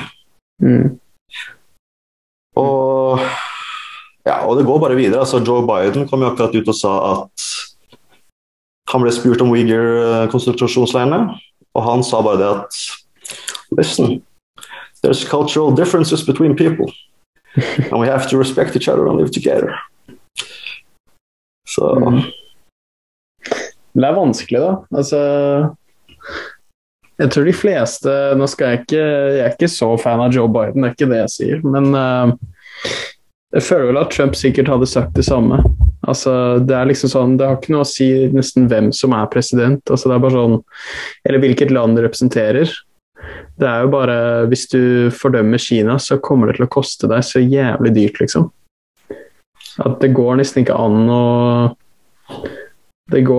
å stoppe de på noe som helst måte. Jeg mener jeg har hørt også at 95% eller 90% av alle medisinene som amerikanere tar, da, det kommer fra utlandet, og mesteparten kommer fra Kina. Så at hvis det er, ikke sant, hvis USA driver og kødder med Kina sånn ordentlig, og du brygger opp til krig, eller kald krig, så kan Kina bare stoppe og sende medikamenter til USA. Så dør hele jævla befolkningen. Alle med diabetes får ikke insulinen sin lenger, og så videre og så videre da. Så det er bare sånn, det er helt umenneskelig, altså sånn, hvor mye makt Kina egentlig har. Men angående det da, Kinas makt, og med tanke på at det kom fra Wuhan, og at de har det der Wuhan Lab of Virology 300 meter, eller hva det er, unna det wet marketet, der hvor de mener at det begynte. Jeg regner med at jeg kan jo litt om det på en måte, at det er mer sannsynlig, eller noen mener at det er mer sannsynlig at dette var skapt i en lab, og det er jo veldig tilfeldig og rart at det kommer 300 meter, at de har en viruslab 300 meter unna der hvor de selger bats. Ja, når hørte du om det første gang? Relativt tidlig. Jeg mener at det var liksom relativt tidlig i pandemien, så var det sånn, man visste at den laben var der. Fordi med en gang du hører at dette kommer fordi noen spiser flaggermus, og kjøper det på wet market og alt det der, så er det sånn, ok, dette høres helt fucka ut, hva er det som skjer på det wet marketet? Nei, det er naboen til en viruslab som forsker på koronavirus, og der bruker de også bats. Og det er bare sånn, ja, det burde jo få mange til å stille seg litt undrende til om det egentlig stemmer, da. Hvorfor kom det akkurat derfra, liksom? Ja, altså Det er jo ikke mange viruslabber rundt i verden. Nei, altså jeg vil si dette først, da. Fordi at jeg har ganske mye å si på akkurat dette her. At igjen, ikke sant, sånn som du, altså vi kjenner jo hverandre, selvfølgelig. Så du vet jo at jeg alltid har rett i det jeg sier.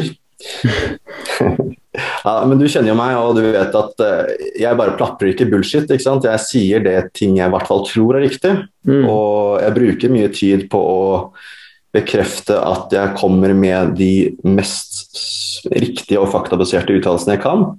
Ikke sant? Og det betyr ikke at jeg kommer til å være 100% riktig hver gang, og det er jo ingen av oss på en måte.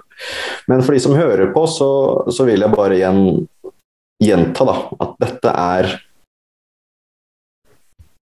sjekk det ut selv hvis dere har tid, ikke sant? Vær så snill, ta tiden til å finne ut av dette, men dette er helt basert på fakta, så godt jeg har greid å tilegne meg informasjon. Så det er helt riktig det du sier. På starten av 2020 så valgte jeg faktisk å koble meg vekk fra nyheter, for at jeg trengte å fokusere på andre deler av livet. Mens resten av livet mitt så har jeg egentlig vært veldig opptatt av å følge med på hva som skjer hele tiden, politikk og alt mulig sånn. Og det var jo kanskje komisk nok den teiteste perioden å ikke følge med på nyhetene lenger. Så for meg så var det faktisk litt sånn plutselig bare, oi, er det pandemi ute og går? Jeg visste ikke noe om det liksom, for jeg hadde bare stengt alle nyheter. Men når jeg skrur det på igjen da, i starten av pandemien, så tar det meg kanskje 10 dager med lett lesing, ikke sant? Ikke konstant, men jeg bare sånn, ok, basert på mine nyhetskilder, så ser jeg, som dere sier, Wuhan har wet-markedet, hvor dette blir sagt at virus kommer fra. En 30 minutter med bil, tror jeg det er, eller 30 minutter med gåing, det skal jeg ikke si helt sikkert, så er Kinas eneste toppnivå viruslab, nivå 1, tror jeg det er, ikke sant? Det går fra nivå 6 til 1, i hvor farlig og hvor avansert forskning som blir gjort på disse områdene, og det handler om hvilke konsekvenser en lik, da, et utbrudd av det de forsker på kan være. Dette er Kinas eneste nivå 1-lab.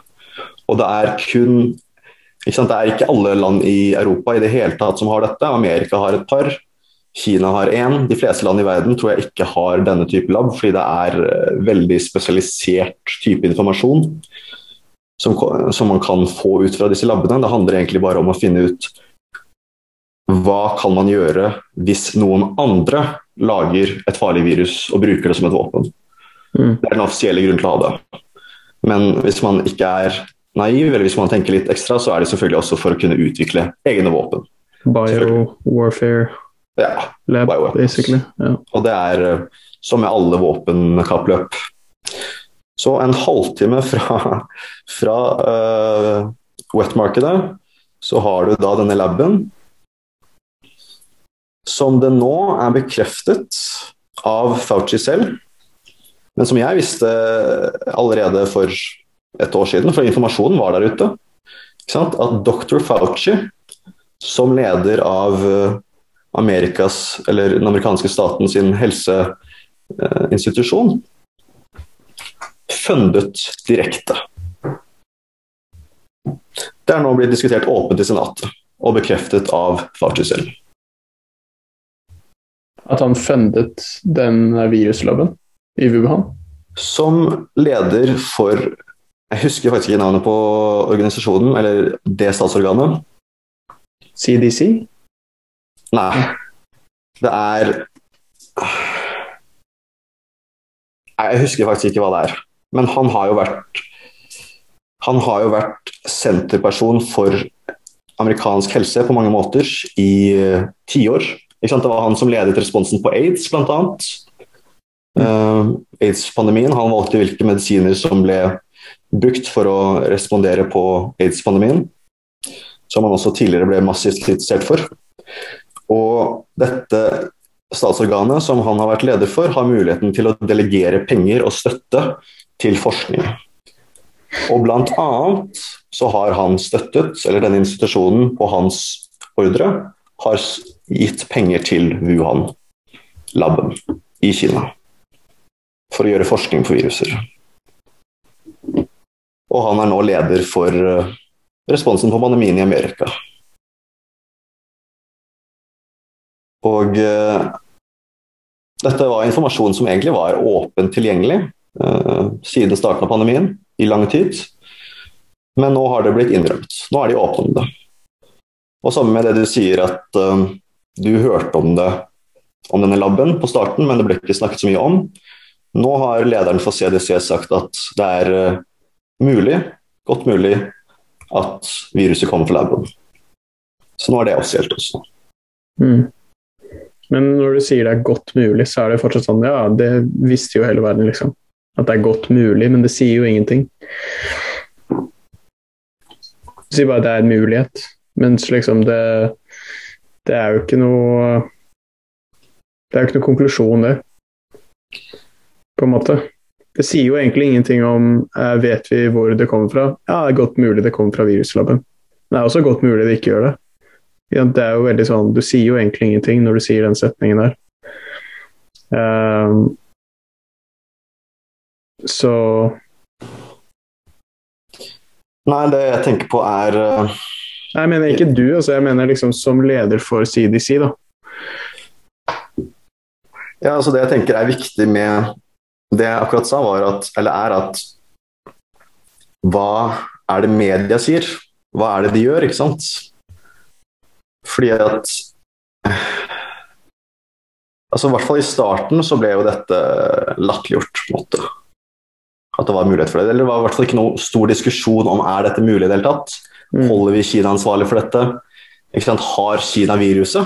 Ikke sant? Har de forsket på det? Har de allerede medisiner til å håndtere det? For at i Kina, ikke sant, så er det åpent. De har åpnet helt, ikke sant? De er back in business. Det er det eneste landet i verden som så en økning i GDP i 2020. Fordi at med en gang resten av verden stengte ned, så åpnet de opp igjen, omtrent. Og det er et land med milliard mennesker. Og de kjører på, de har fester, de har beach parties. Økonomien dem kjører fint. Så det er mange spørsmål å stille. Absolutt. Tror du vi noensinne kommer til å få svar på det? Om det var planlagt eller menneskeskapt eller hva enn det var? Jeg ser liksom ikke for meg at nasjoner eller folk kommer til å tørre å være kritiske nok til Kina, og at Kina ikke kommer til å miste makt. Så de kommer til å holde på den informasjonen så lenge de kan. Ja, det virker jo som altså er det ingen kompetanse, er det medviten ondsinnede handlinger, egoistiske handlinger fra politikerne, det er jo egentlig umulig å si. Men handlingsmønstret er jo å støtte Kina, da, ikke sant?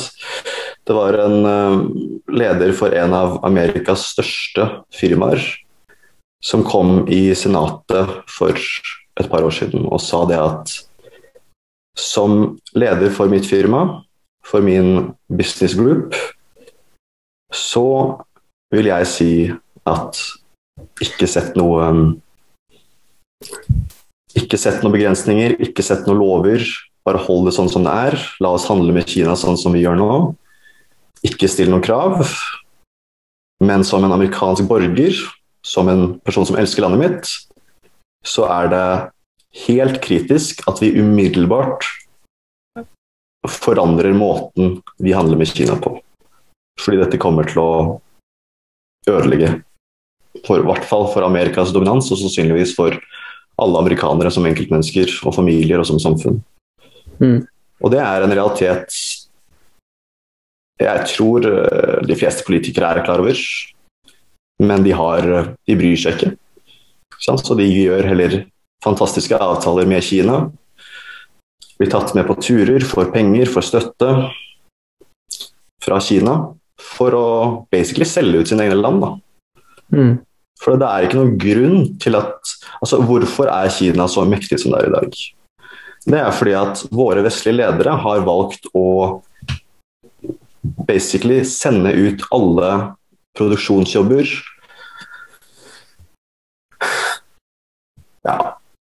egentlig all produksjon har bare blitt sendt til Kina gjennom politiske valg som våre ledere har gjort.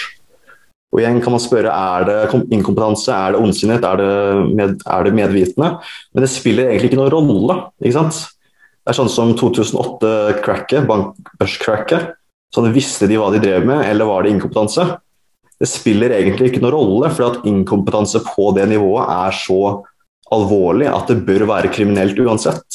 Ikke sant? Er du så dårlig, altså har du blitt folkevalgt til å ta deg av nasjonene våre, og likevel greier å gjøre så inkompetente valg at du ødelegger for millioner på millioner av mennesker. Det er fengsel uansett, det. Ikke sant? Det må behandles på den måten.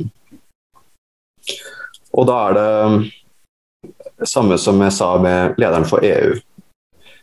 Det er en kvinne ved navn Ursula von der Leyen, tidligere forsvarsminister for Tyskland under Merkel.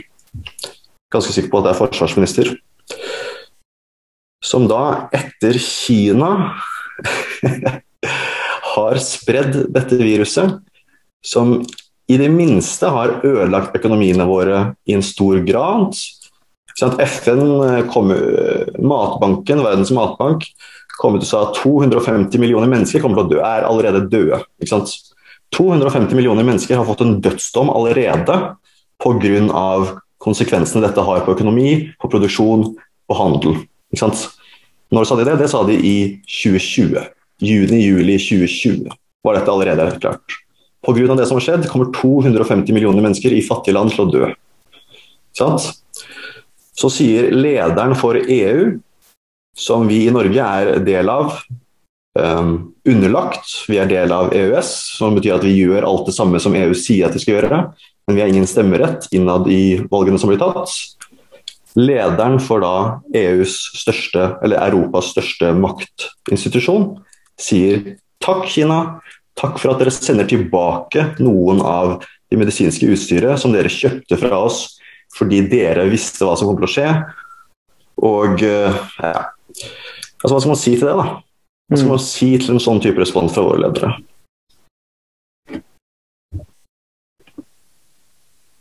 Nei, det er vanskelig å si noe i det hele tatt, liksom. Altså, jeg regner jo egentlig ikke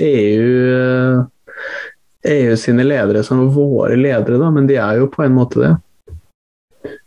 Spesielt hvis våre ledere, holdt på å si, her til lands retter seg etter deres lover og regler og anbefalinger, om du kan kalle det det. Men ja. Så de vedtakene som EU gjør, som vi ennå ikke har implementert i Norge, refereres til av våre regjeringer, vår stat, uansett hvem som er i makten, uansett hvilket politisk parti som har vunnet valget, refereres alle disse tiltakene som backloggen. Som vil si det som vi ennå ikke har fått implementert. Og dette er til tross for at vi egentlig ikke er medlemmer av EU engang. Vi er medlemmer av EØS. Hvorfor er vi medlemmer av EØS? Fordi at når Norge fikk spørsmålet, vil dere være medlem av EU? Så svarte det norske folk i en folkeavstemning 2 ganger nei, det vil vi ikke. Da velger Gro Harlem Brundtland og hennes regjering å si nei vel, men da blir vi medlem av EØS, som betyr at vi kommer til å gjøre akkurat det EU sier, implementere de lover og regler som EU dikterer, men vi har ingen påvirkning på hvilke valg som blir tatt i EU. Så Norge er definitivt underlagt EU i stor grad, og EUs ledere. Ja, det er ikke noe jeg tenker på. Eller har tenkt på, men du har jo rett, da. Men det er vel mer litt sånn som NATO også. Det er liksom mer fordi at vi trenger Norge kan ikke stå alene, på en måte. Vi har ikke bra nok militære, vi har ikke nok politisk makt, internasjonal politisk makt, da, til å kunne gjøre noe særlig alene. Så vi må liksom rett og slett EU det de sier for å være en del av Europa, eller gjøre sånn som USA mener at vi skal gjøre når det gjelder liksom militære kupp og kriger og sånne ting, da. Fordi at vi trenger den beskyttelsen. Tror du ikke det ligger litt der også? At liksom at det er derfor? At det er derfor vi er en del av EØS, da. Altså, jeg tror definitivt at politikerne spiller ball for å være på godsiden av disse store institusjonene, men jeg er ikke på noen som helst måte overbevist om at de gjør dette ut av et ønske om å hjelpe det norske folk. Nei, ikke den veien, men den andre veien. At Norge gjør det for at vi må være en del av noe større. Hvis du skjønner hva jeg mener. Ja, men hva er... Altså... Det eneste vi trenger er å kunne handle med resten av verden og ikke bli invadert. Det er jo det eneste vi trenger, på en måte. Og det var jo det EU startet ut som. Det var egentlig bare en handelsorganisasjon for å samkjøre handel og gjøre det enklere å handle med hverandre, rett og slett. Det var det eneste EU egentlig skulle være. Og så har det jo bare svulmet opp til et massivt byråkrati over 10 år etter 10 år etter 10 år. NATO... Det må vi jo selvfølgelig være medlem av, tenker jeg. Og det er helt greit, men vi kan ikke gjøre valg som ikke gagner oss.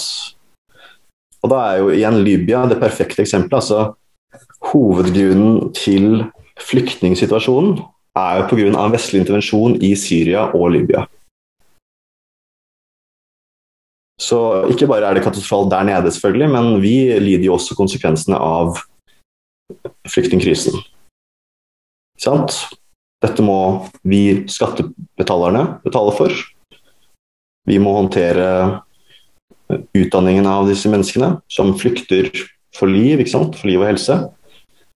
Fra situasjoner som er blitt skapt direkte av NATO som institusjon, med Amerika som leder, USA som leder, og våre politikere valgte å støtte dem. Så altså politikerne vil definitivt være med i klubben. De vil definitivt spille på lag for å hjelpe sin egen situasjon, for å være på godsiden internasjonalt. Ikke sant? De har jo mulighet til å få jobber videre i EU og FN og NATO, ikke sant? Sånn som Stoltenberg, ikke sant? Går jo fra statsminister av Norge til leder for NATO. Sitter der fortsatt. Så det er jo igjen et interessespørsmål, da. Ikke sant? Hva var Stoltenberg villig til å gjøre for USA, for NATO, for å få den posisjonen? Om han gjorde noe i det hele tatt. Det sier jeg ikke, men det er jo et interessespørsmål. Ja, nei, det der kan jeg for lite om, altså. Jeg har ikke satt meg noe inn i det, men det gir jo mening. Det høres riktig ut, liksom. Men jeg vet ikke om de bare tenker på, altså, ja, nei.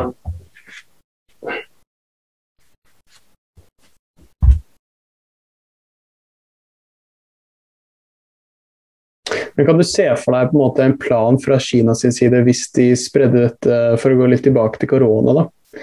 Er det mulig å forestille seg en plan Kina har hvis de eventuelt skulle da ha spredd viruset med vilje? Er det noe åpenbare gains for Kina? Kina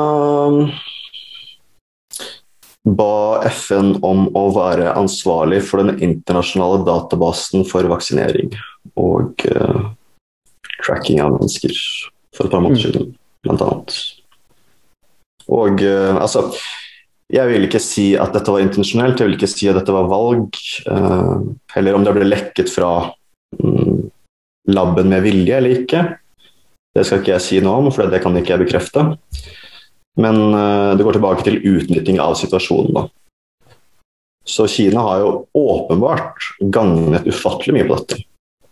Så som sagt, de er eneste landet som hadde en voksende økonomi i 2020. De er nå godt på vei til å ta over dominansen over verden fra USA. Fordi USA er fortsatt nedstengt, og økonomien deres går til helvete, for å si det mildt. Så de har definitivt utnyttet situasjonen. Det kan man definitivt si. Og de gagner på at resten av verden er nedstengt. Det gjør de uten tvil. Og de har ingen restriksjoner nå, vet du det? Eller de har liksom ingen det er som om korona ikke eksisterer der? Jeg vet ikke hvordan det er i alle regioner, men jeg vet at generelt sett så har de samme situasjon som før de åpnet. Så at mens vi i Norge og resten av Vesten alle ble oppfordret til å ha på seg masker overalt, så var jo NRK nede i Kina og intervjuet leger direkte på frontlinen av Kinas respons uten masker. Legen der hadde ikke på seg masker, og NRK-rapporteren hadde heller ikke på seg masker. Så det er jo... Og det er bare... Ikke sant? Uansett hva politikerne våre sier, rent vitenskapelig, basert på nå er det 50-60 studier på dette temaet, så er det ikke noe konkret bevis i det hele tatt for at masker fungerer. Fortsatt. Så det virker jo helt bizarrt egentlig da, at alle land i verden skal liksom pushe masker, og at alle begynner å gå med masker overalt, og så er det helt unyttig, men så er det ingen som vil høre på det. Jeg skjønner liksom ikke hvorfor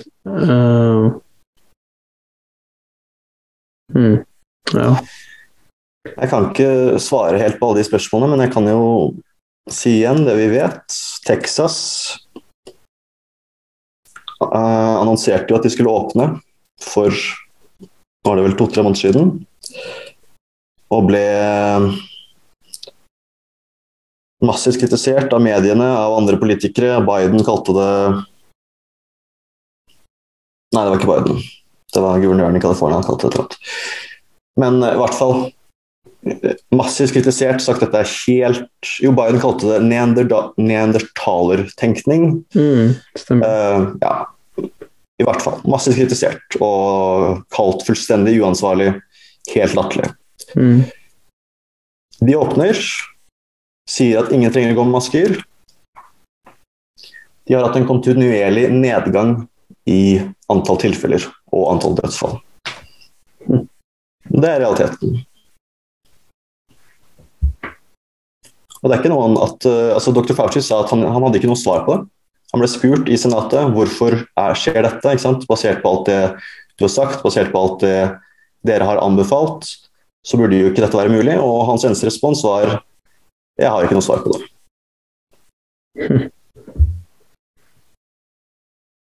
Det virker jo helt bak mål. Det virker jo helt urimelig. Altså, man skulle jo tro at dette var på en måte gode nyheter da. Ikke sant? Det er jo ingen som vil ha lockdown, det er jo ingen som vil ha masker eller restriksjoner eller avlyste arrangementer.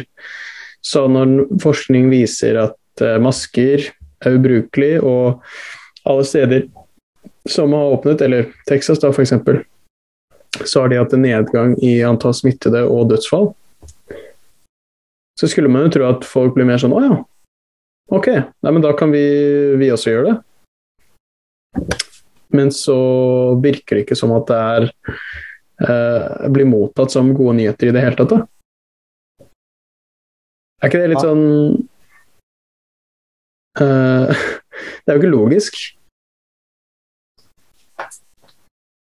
Nei, det er ikke... Ja, men du skjønner hva jeg mener, ikke sant? Ja, Jeg er Jeg helt tror enig. at dette var positive nyheter. Det er jo positive nyheter. Det er Ja, det. men det er jo positive fordi du tenker at da kan vi slippe opp på restriksjonene vi også. Da kan vi åpne samfunnet vårt igjen. Ja. Da kan vi gi folk et liv igjen. Da kan vi åpne restauranter og serveringer og gi folk jobb igjen. Dette er det økonomien vår trenger, dette er det verden vil ha. Så bra, nå kan vi som politikere gi det hele verden vil ha, og har lengtet etter så lenge. Men så er det bare sånn, nei, jeg kan ikke svare på det, men vi fortsetter med restriksjonene i California, for eksempel. Mm. Det er noe som skurrer. Det er noe som skurrer.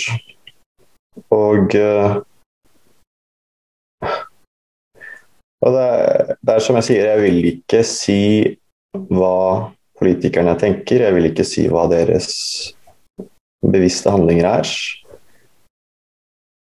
Men det er feil. Mm. Det de gjør er 100% feil. Ikke sant? Altså, ikke sant?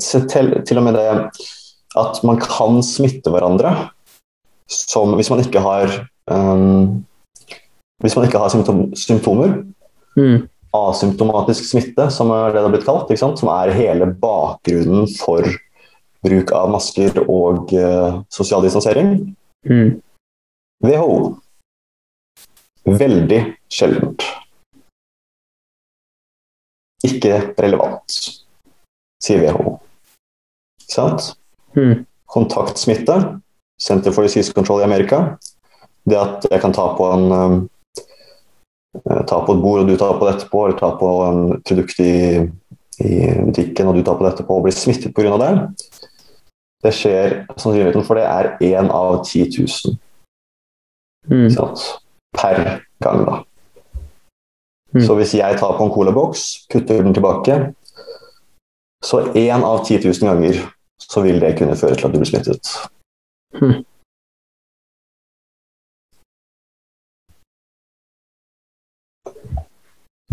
Så jeg tenker det som er viktig igjen, ikke sant? Uten å si hva var det politikerne egentlig visste, hva var det de gjorde, hva var det de ville, hva var agendaen, men bare la oss se på hva har de gjort tidligere. Ikke sant? Er vi fornøyd med politikerne våre generelt? Er verden et bra sted i dag? Ikke sant? Og da går jeg igjen tilbake til Midtøsten. Ikke sant? Land etter land etter land tilintetgjort for demokrati, som de kaller det. Ikke sant? Mm. Og det er basisløst. Men det vi i hvert fall kan si, er at politikerne våre er villige til å myrde tusenvis på tusenvis på tusenvis på tusenvis med mennesker i andre land. Så hva er de villige til å gjøre med oss? Det er egentlig spørsmålet. Mm. Og jeg tenker at de gjør i hvert fall ikke noe for oss som skader deres egen posisjon. De fleste av dem i hvert fall. Det er jo ikke sånn at alle politikere er like, men vi er jo generelt enige om at politikerne våre er i hvert fall ikke perfekte. Mm. Det tror jeg de fleste er enige om uansett hvor du er i den politiske bussen, liksom. Mm. Så men Ja, hvordan ser du for deg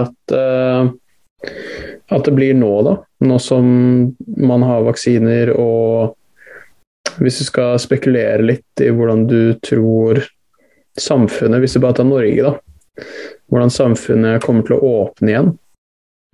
Sånn, nå har jo Sats åpnet igjen i Oslo forrige uke eller noe sånt. Uteservering har åpnet. Hvordan tror du det kommer til å bli? Tror du det kommer til å bli vaksinepass? Tror du det kommer til å bli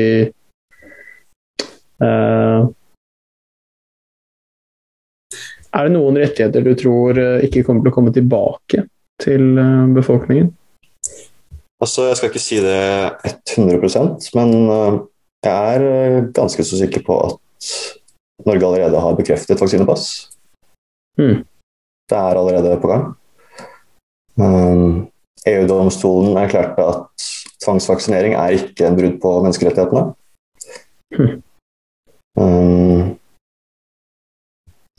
Tvangsvaksinering, ja, det er et sterkt ord.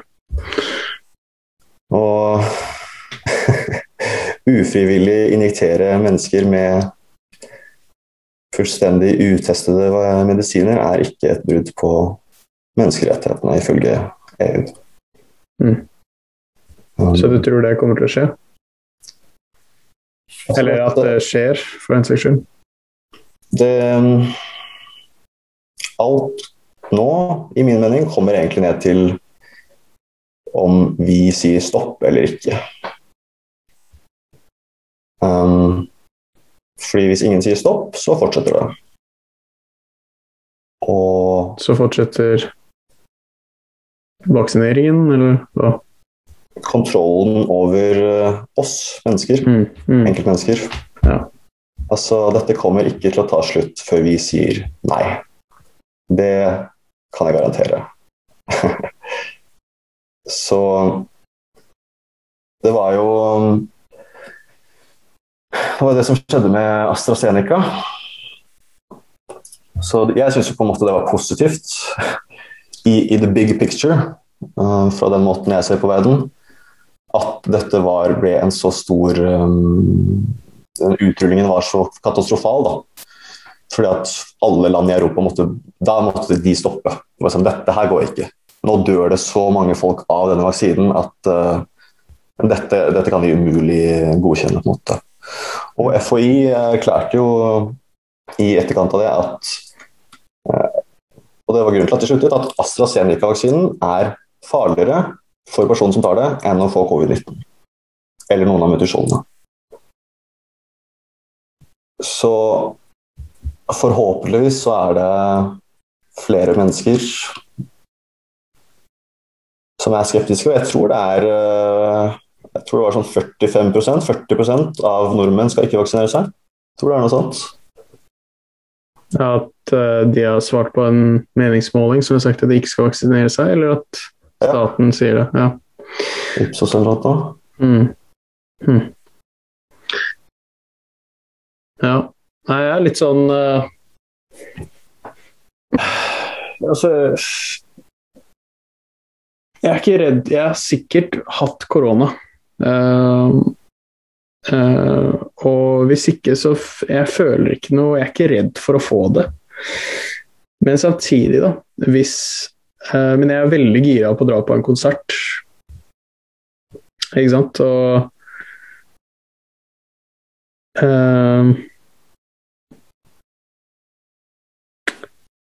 kanskje ikke AstraZeneca, men jeg er liksom ikke redd for å ta vaksinen heller, hvis du skjønner.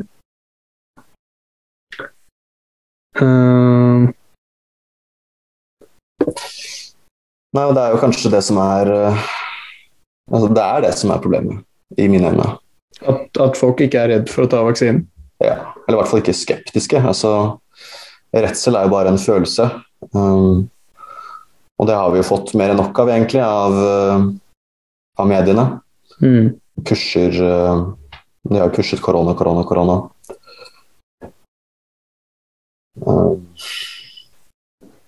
Men det er altså, når man skal ta en medisin, ikke sant, så er det en definasjon som er at det må være informert consent, altså man må godkjenne det fordi man har samtykke, ja, informert samtykke.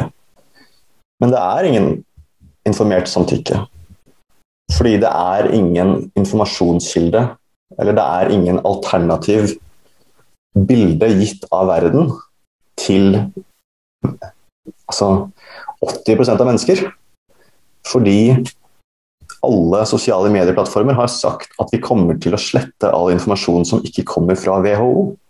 Ikke sant? Og hva skjer hvis du blir syk med denne vaksinen? Hvem går du til da? Jeg må gå til legen da. Da går du til legen, og så sier han det var trist, men vi kan ikke hjelpe deg økonomisk, fordi altså du bor i Norge da, så du vil jo selvsagt få hjelp med sykdommer eller whatever. Men alle firmaene som produserer vaksiner har fraskrevet seg ansvar. Altså det er akseptert av EUs medisinske godkjennings bla bla bla, og FDA i Amerika, at ja, det er greit, dere skal få bruke denne helt utestede medisinen, aldri før utrullede medisinen, teknologien, og dere trenger ikke å ha ansvar hvis det skjer noe galt. Så det er en del av avtalen som disse vaksineprodusentene har gjort. Ja. Så, og til alle som hører på, og til deg også, ikke sant? Hvis du er under 40 år, så er ikke dette her farligere enn influensa. Det er ikke jeg som sier det. Dette er ren statistikk fra de amerikanske helsemyndighetsinstitusjonene og fra WHO. Dette er statistikken som har blitt vist. Så det er ingen grunn til å ta den i det hele tatt. Og selv om du er over 40, da er det 99,9% overlevelsesrate. Selv da, liksom.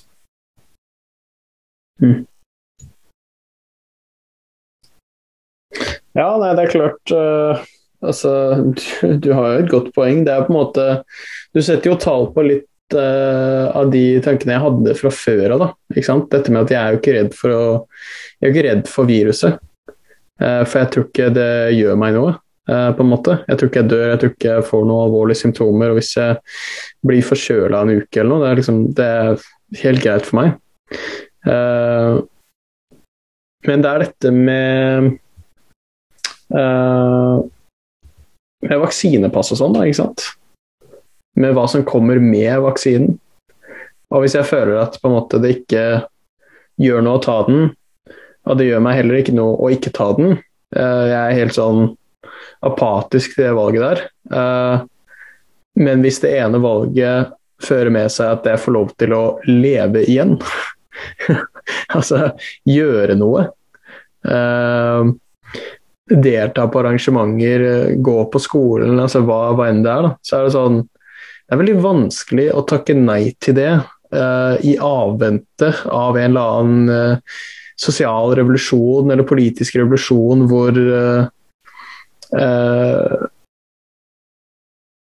hvor politikerne blir halshogget og friheten blir tilbake til folket uten vaksinepass, hvis du skjønner hva jeg mener. Det er veldig vanskelig å se at ok, hvis jeg tar den sprøyten her, så får jeg et liv. Hvis jeg ikke tar den, så får jeg et veldig begrenset liv. Vel, det jeg kan si for det første er at allerede så har, det er jo Amerika selvfølgelig, men Fauci har jo sagt at å ta vaksinen betyr ikke slutten på sosial distansering, det betyr ikke slutten på masker, og ikke nødvendigvis slutten på lockdowns. Og det er flere kilder som har sagt, og det fortsetter å være viktig. Og så sier du at hvis det ikke gjør meg noe, selv om den ikke funker, så hvis den ikke gjør meg noe, så whatever, da kan jeg bare ta vaksinen for å bare komme tilbake til livet mitt. Påvist offisielt at disse vaksinene gjennomsnittlig har 2000% flere bivirkninger enn en standardvaksine, som er godkjent av et medisinsk byrå, eller medisinsk institusjon for land. Vanlig akseptabel tall er 0,01% bivirkninger, og da snakker vi om alt fra feber, slitsomhet, hodepine, whatever, opp til dødsfall. For noen mennesker dør av vaksine. Jeg er ikke anti-vaksine på noen som helst måte. Det er et fantastisk verktøy, men det er bivirkninger alvorlige for visse mennesker. Det er ikke bestridt i det hele tatt. I Amerika og resten av verden så betales det ut hundrevis av millioner av dollar, euro, hvert år til mennesker som får bivirkninger av vaksiner. Fordi det som alle medisiner, at noen mennesker takler det ikke. Men vanlig prosentandel 0,001. 0,01, sorry. Disse har bivirkninger på 2%. Så hver 50. person får en bivirkning. Og det det som vi har sett nå. Ikke sant? Ingen vet langtidskonsekvensen av den vaksinen. Det sant. Det har jeg veldig stengt på. Men, ja. Og det jo nettopp fordi at dette helt sinnssykt. Altså en medisin, en teknologi, en medisin som vanligvis tar over 15 år da, gjennomsnittlig. Sånn noen tar 20 år for å kunne tillates og brukes på den generelle befolkningen. Har nå blitt gjennomkjørt på 1 år. Og før det ble bekreftet at denne vaksinen kunne brukes, eller at den eksisterte, at Pfizer hadde funnet en vaksine, så var det jo Trump som gikk rundt og snakket om at ja, vi har den innen 1 år, vi fikser det snart, og bla bla bla. Og det handler ikke om Trump, men før vaksinen ble hva skal man si, gjort ferdig og gjort klar til å begynne å brukes på oss, så sa jo alle medier at dette helt latterlig. Dette kommer aldri til å fungere. Alle politiske opponenter til Trump i Amerika sa at dette ikke mulig, det går ikke an å gjøre det så fort. Og deretter det bare, nei, nå funker det. Kjør på. Denne vaksinen helt trygg, dette funker fint. Så det jo en fullstendig flipp da, i deres syn på verden. Offisielle syn på verden i hvert fall. Som man også må stille spørsmål til. Så har du VARS, VAERS.hhs.gov, som Vaccine Adverse Event Reporting System, som et system, en database hvor fastleger og leger og sykehus rapporterer inn antall mennesker og hvilke typer bivirkninger folk har fått fra vaksiner. Dette har eksistert i mange, mange år. Så vi har sett en økning på 60% i bivirkninger, rapporterte bivirkninger, i år fra i fjor. Alvorlige bivirkninger. Mener du 60% opp fra alle vaksiner, eller fra koronavaksiner? Fra alle vaksiner. Ja, men det vel litt fordi at det flere vaksiner også, eller? Det jo flere som blir vaksinert nå. De vil jo vaksinere så mange som mulig over hele verden, mens det var et begrenset antall. Altså jeg har jo ikke fått en vaksine siden jeg gikk på barneskolen, liksom. Det et begrenset antall typer vaksiner til visse mennesker som ble gitt ut for 2 år siden. Det sant. Så det gir jo mening at det en økning i bivirkninger hvis du har en ny vaksine som har flere og hyppigere bivirkninger per vaksine enn tidligere vaksiner. Det sant. Men ja. Men det jo bivirkninger av korona også, da. Altså, selv om du kommer deg greit gjennom korona, så det jo, kan det være langtidseffekter av å få korona. Det kan jo være mye vi ikke vet der også. Så det derfor jeg litt på gjerdet, da. Om jeg skal ta den eller ikke, men du kommer jo med ganske mange gode argumenter for hvorfor jeg ikke trenger nødvendigvis å ta den. Så vi vet jo i hvert fall mer om konsekvensene av covid enn vi gjør om vaksinen. Det gjør vi. Og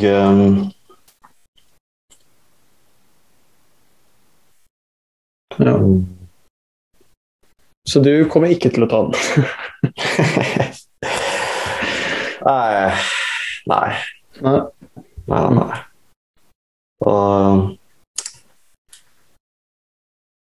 Nei, for meg det jo litt galskap at men jeg skjønner det, ikke sant? Det jo kontroll på informasjonen. Og bare for å presisere den koblingen igjen da, ikke sant? Så det så mange interesser her som ikke har blitt gjort klar for den generelle befolkningen, at vi har da leder for WHO som har blitt puttet inn i den posisjonen 100% basert på Kina, og er da åpenbart beholden til Kinas ønsker. Garantert gjort avtaler der på forhånd, og skylder hele sin han var ingenting før det. Han kom ut av ingenting, var en leder for et lite drittkommunistisk parti i Etiopia, og så bare plutselig sitter han på toppen der. Som leder WHO gjennom pandemien, hvor WHO er 100%, eller ikke 100%, men de er ekstremt snille og tilgivende og ukritiske av Kina. Til og med når det kommer til politikk om Kinas one state policy om Taiwan, som nevnte. Og alle sosiale medier sier vi tar kun informasjonen som kommer fra WHO, og sletter alt annet. Og nå kom det akkurat ut nå, at, som jeg sa i sted, at nå har de til og med blitt bekreftet at Facebook sletter all informasjon som er faktuelt korrekt om bivirkninger fra vaksinen, fordi det skremmer vekk folk. Dette er jo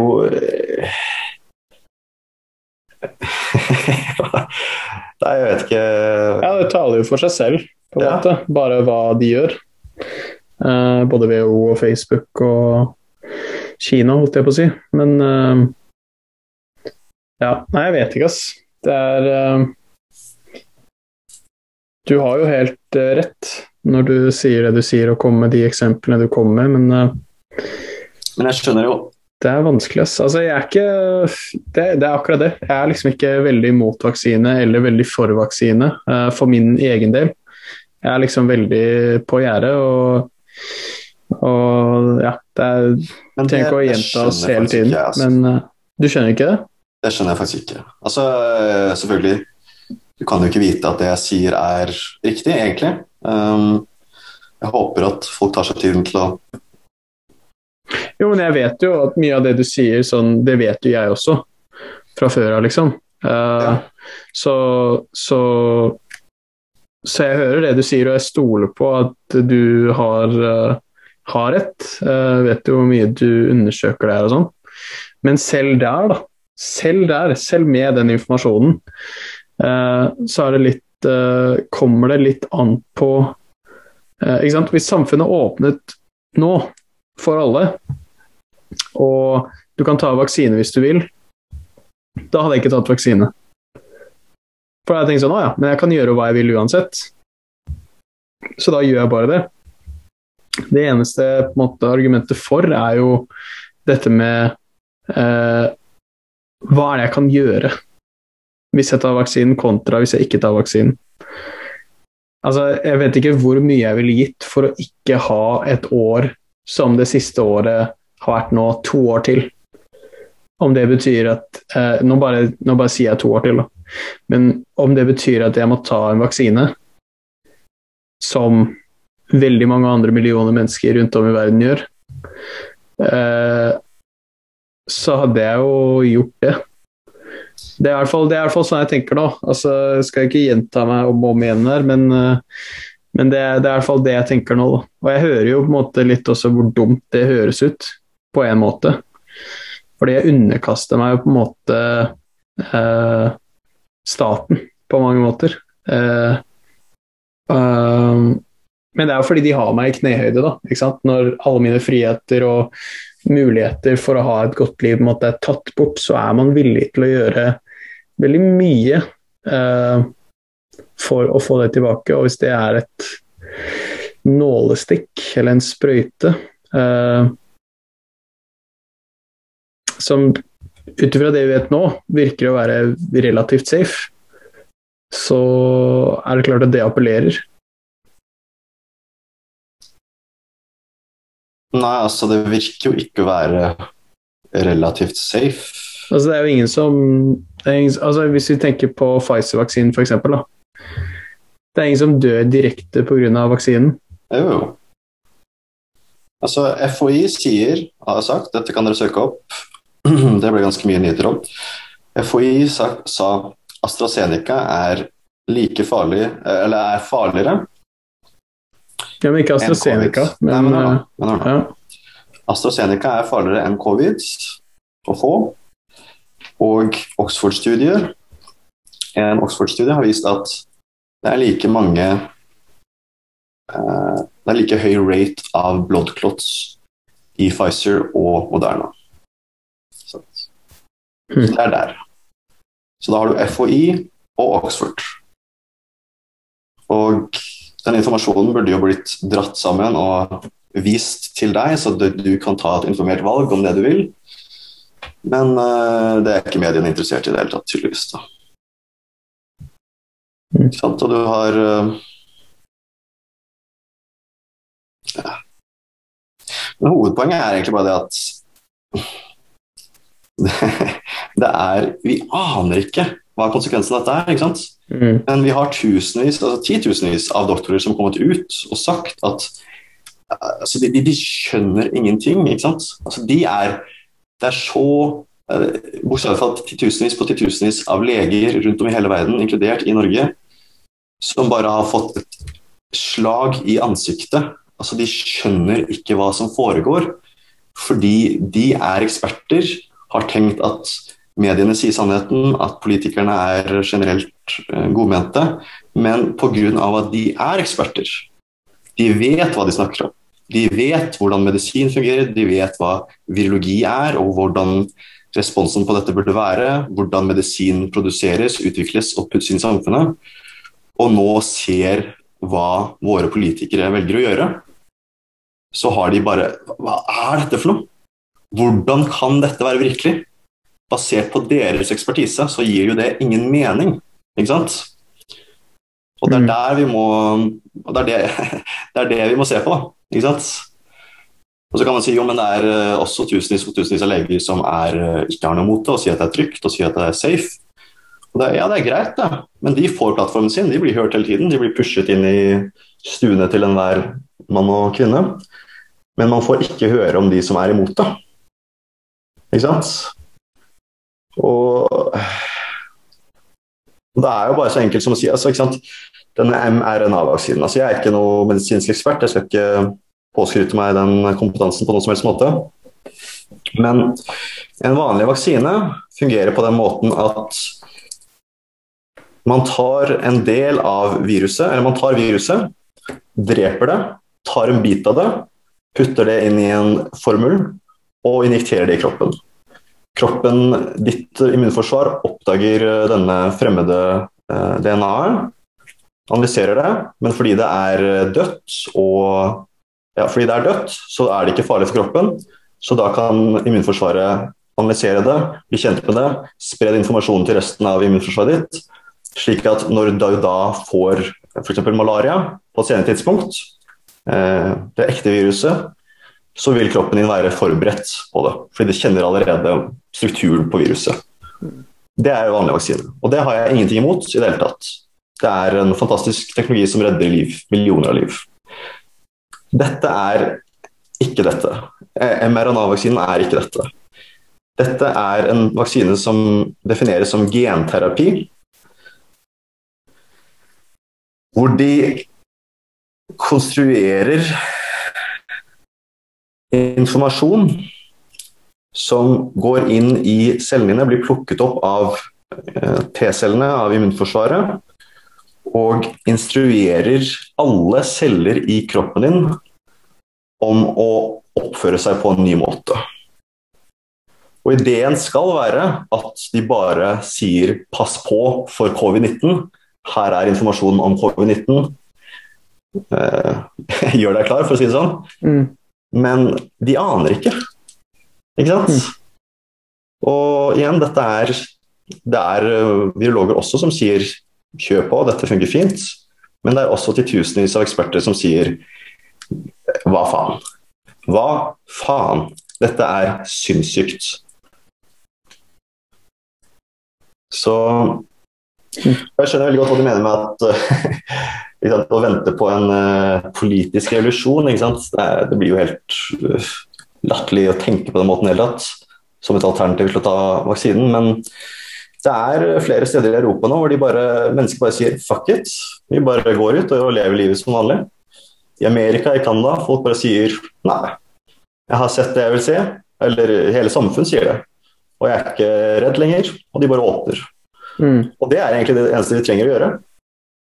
Gjør litt sånn som Jack Johnson The African American Boxer på tidlig 1900-tallet. Han bare levde som om rasisme ikke eksisterte. Så jeg tror også at hvis man bare levde som korona ikke eksisterte, så og samfunnet har vært like åpent, så hadde jeg ikke tatt vaksinen. Men du har på en måte overbevist meg nå, egentlig.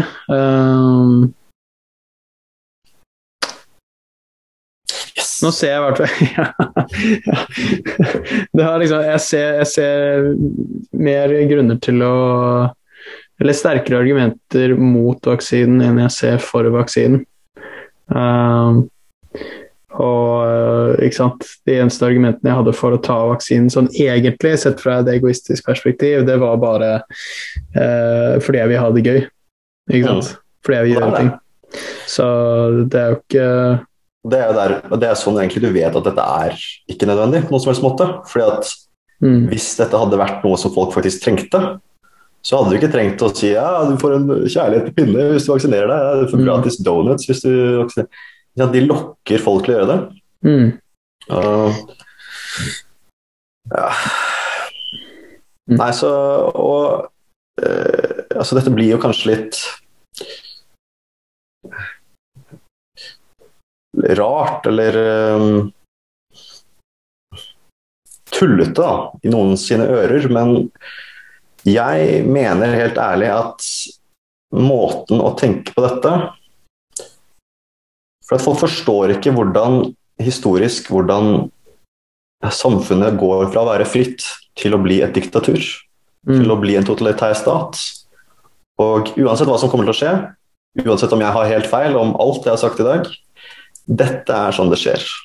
Gradvis. Det skjer med at folk sier greit, jeg vil ikke bry meg, jeg vil ikke stikke ut, og jeg vil ikke det. Så jeg mener det helt seriøst. Dette burde man tenke på som spørsmålet: ville du vært en av de som sa nei i Nazi-Tyskland? Virkelig. Ville du vært en av de som sa dette er ikke akseptabelt, dette må vi stoppe?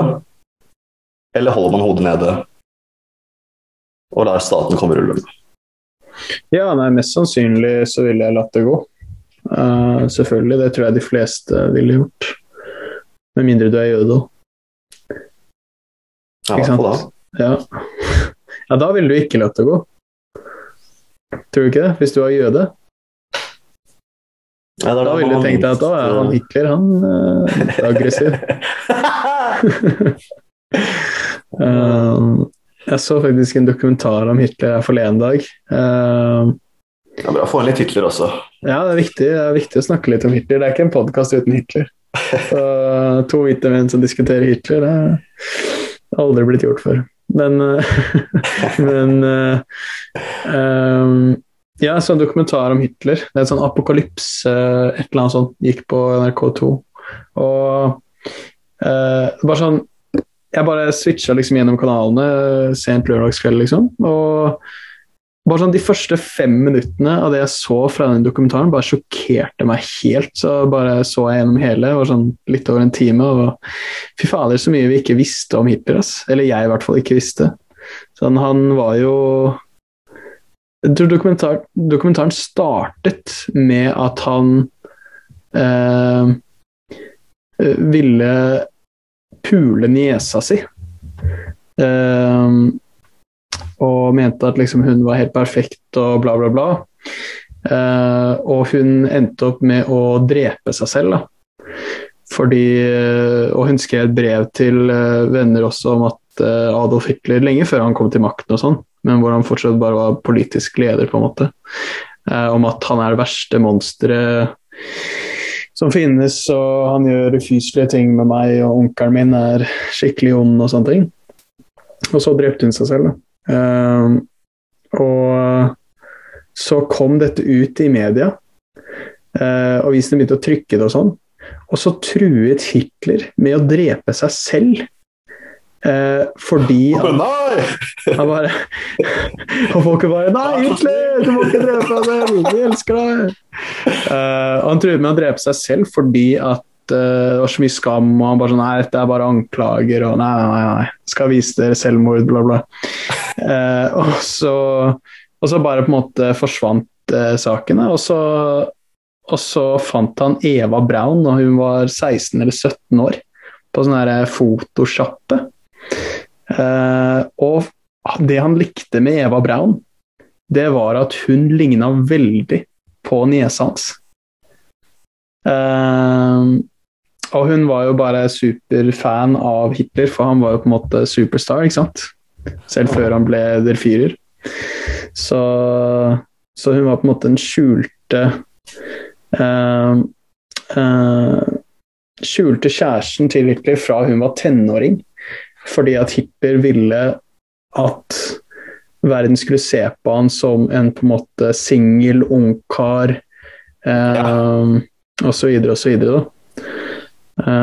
Så det, bare sånn, det var liksom de første 5 minuttene jeg så, og jeg var sånn, hvorfor har jeg ikke lest om dette? Altså, hvordan har jeg aldri hørt dette her? Så det var en sykt interessant dokumentar, altså. Det var mye, viste liksom hele oppløpet til at han ble fyrer. Ja, det er Nei, det er Han første som brukte, det lærte jeg også, han første som brukte fly til å drive kampanje, liksom, valgkampanje. Så han fløy rundt med Lufthansa. Ja, det var vel han der Goebbels, som var hans PR-manager. Han var jævlig flink. Propagandameister. Ja. Og da ble folk interessert. Han er interessant, altså. Jeg hørte at han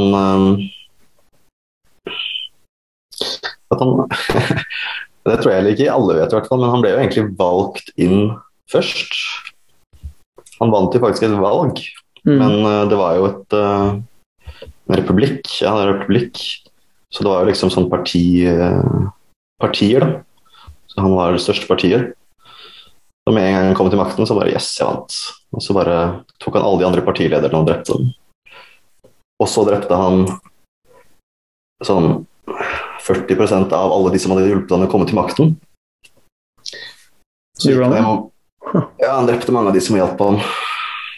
Klassisk diktatorgreie, at de som står der nærmest må dø, de også.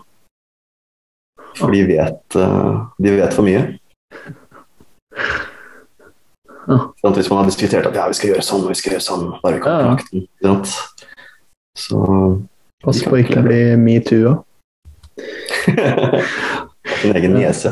Den der niesegreia, jeg vet at han mishandlet henne og sånn, men så vidt jeg vet, så er det i hvert fall ganske diskutert om selve voldtektsgreiene.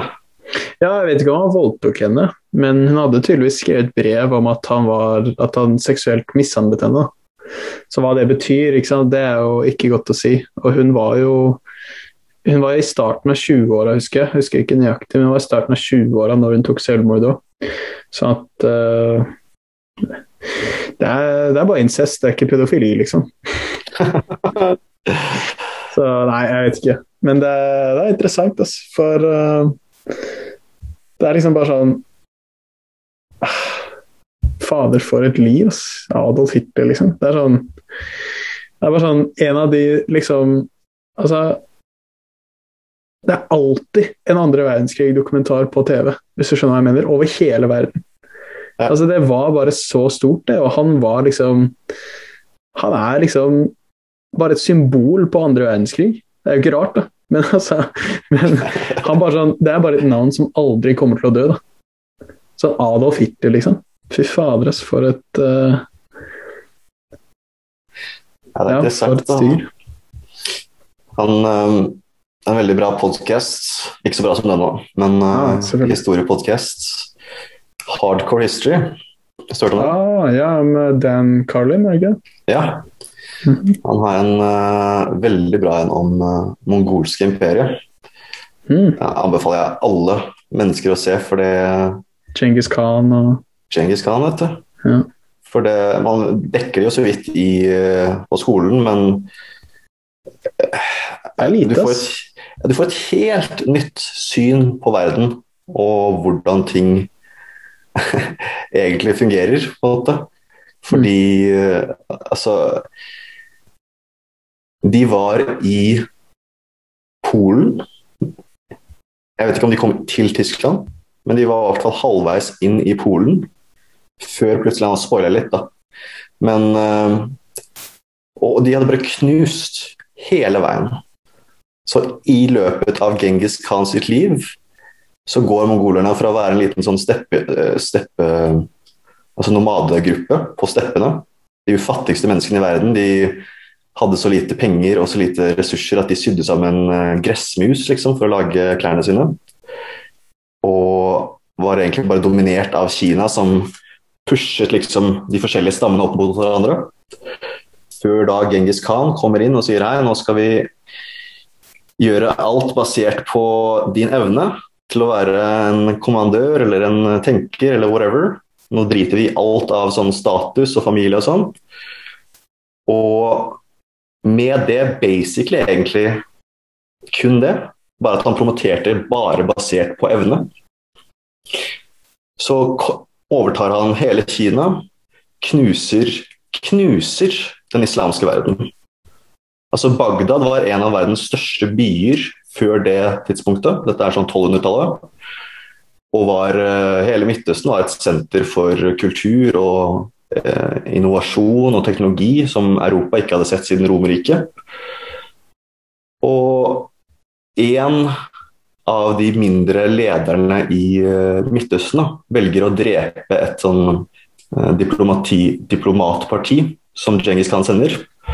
Da var det bare sånn, ok, jeg gir lederen for The Kashmir Tsar, som det heter, som var lederen for mesteparten av Midtøsten, og islamske Midtøsten på den tiden. Du får en sjanse til å sende meg denne guvernøren din, og si unnskyldning, for jeg kan ikke klandre deg for det noe dine undersåtter har gjort uten din medvitenhet. Så gjør det, så er det greit. Han sier, nei, fuck you, og dreper de diplomatene også. Så da sier Genghis Khan, ok, greit. Og så bare knuser han hele den islamske sivilisasjonen fra Kina til Egypt. Og bare tilintetgjør alt, basically.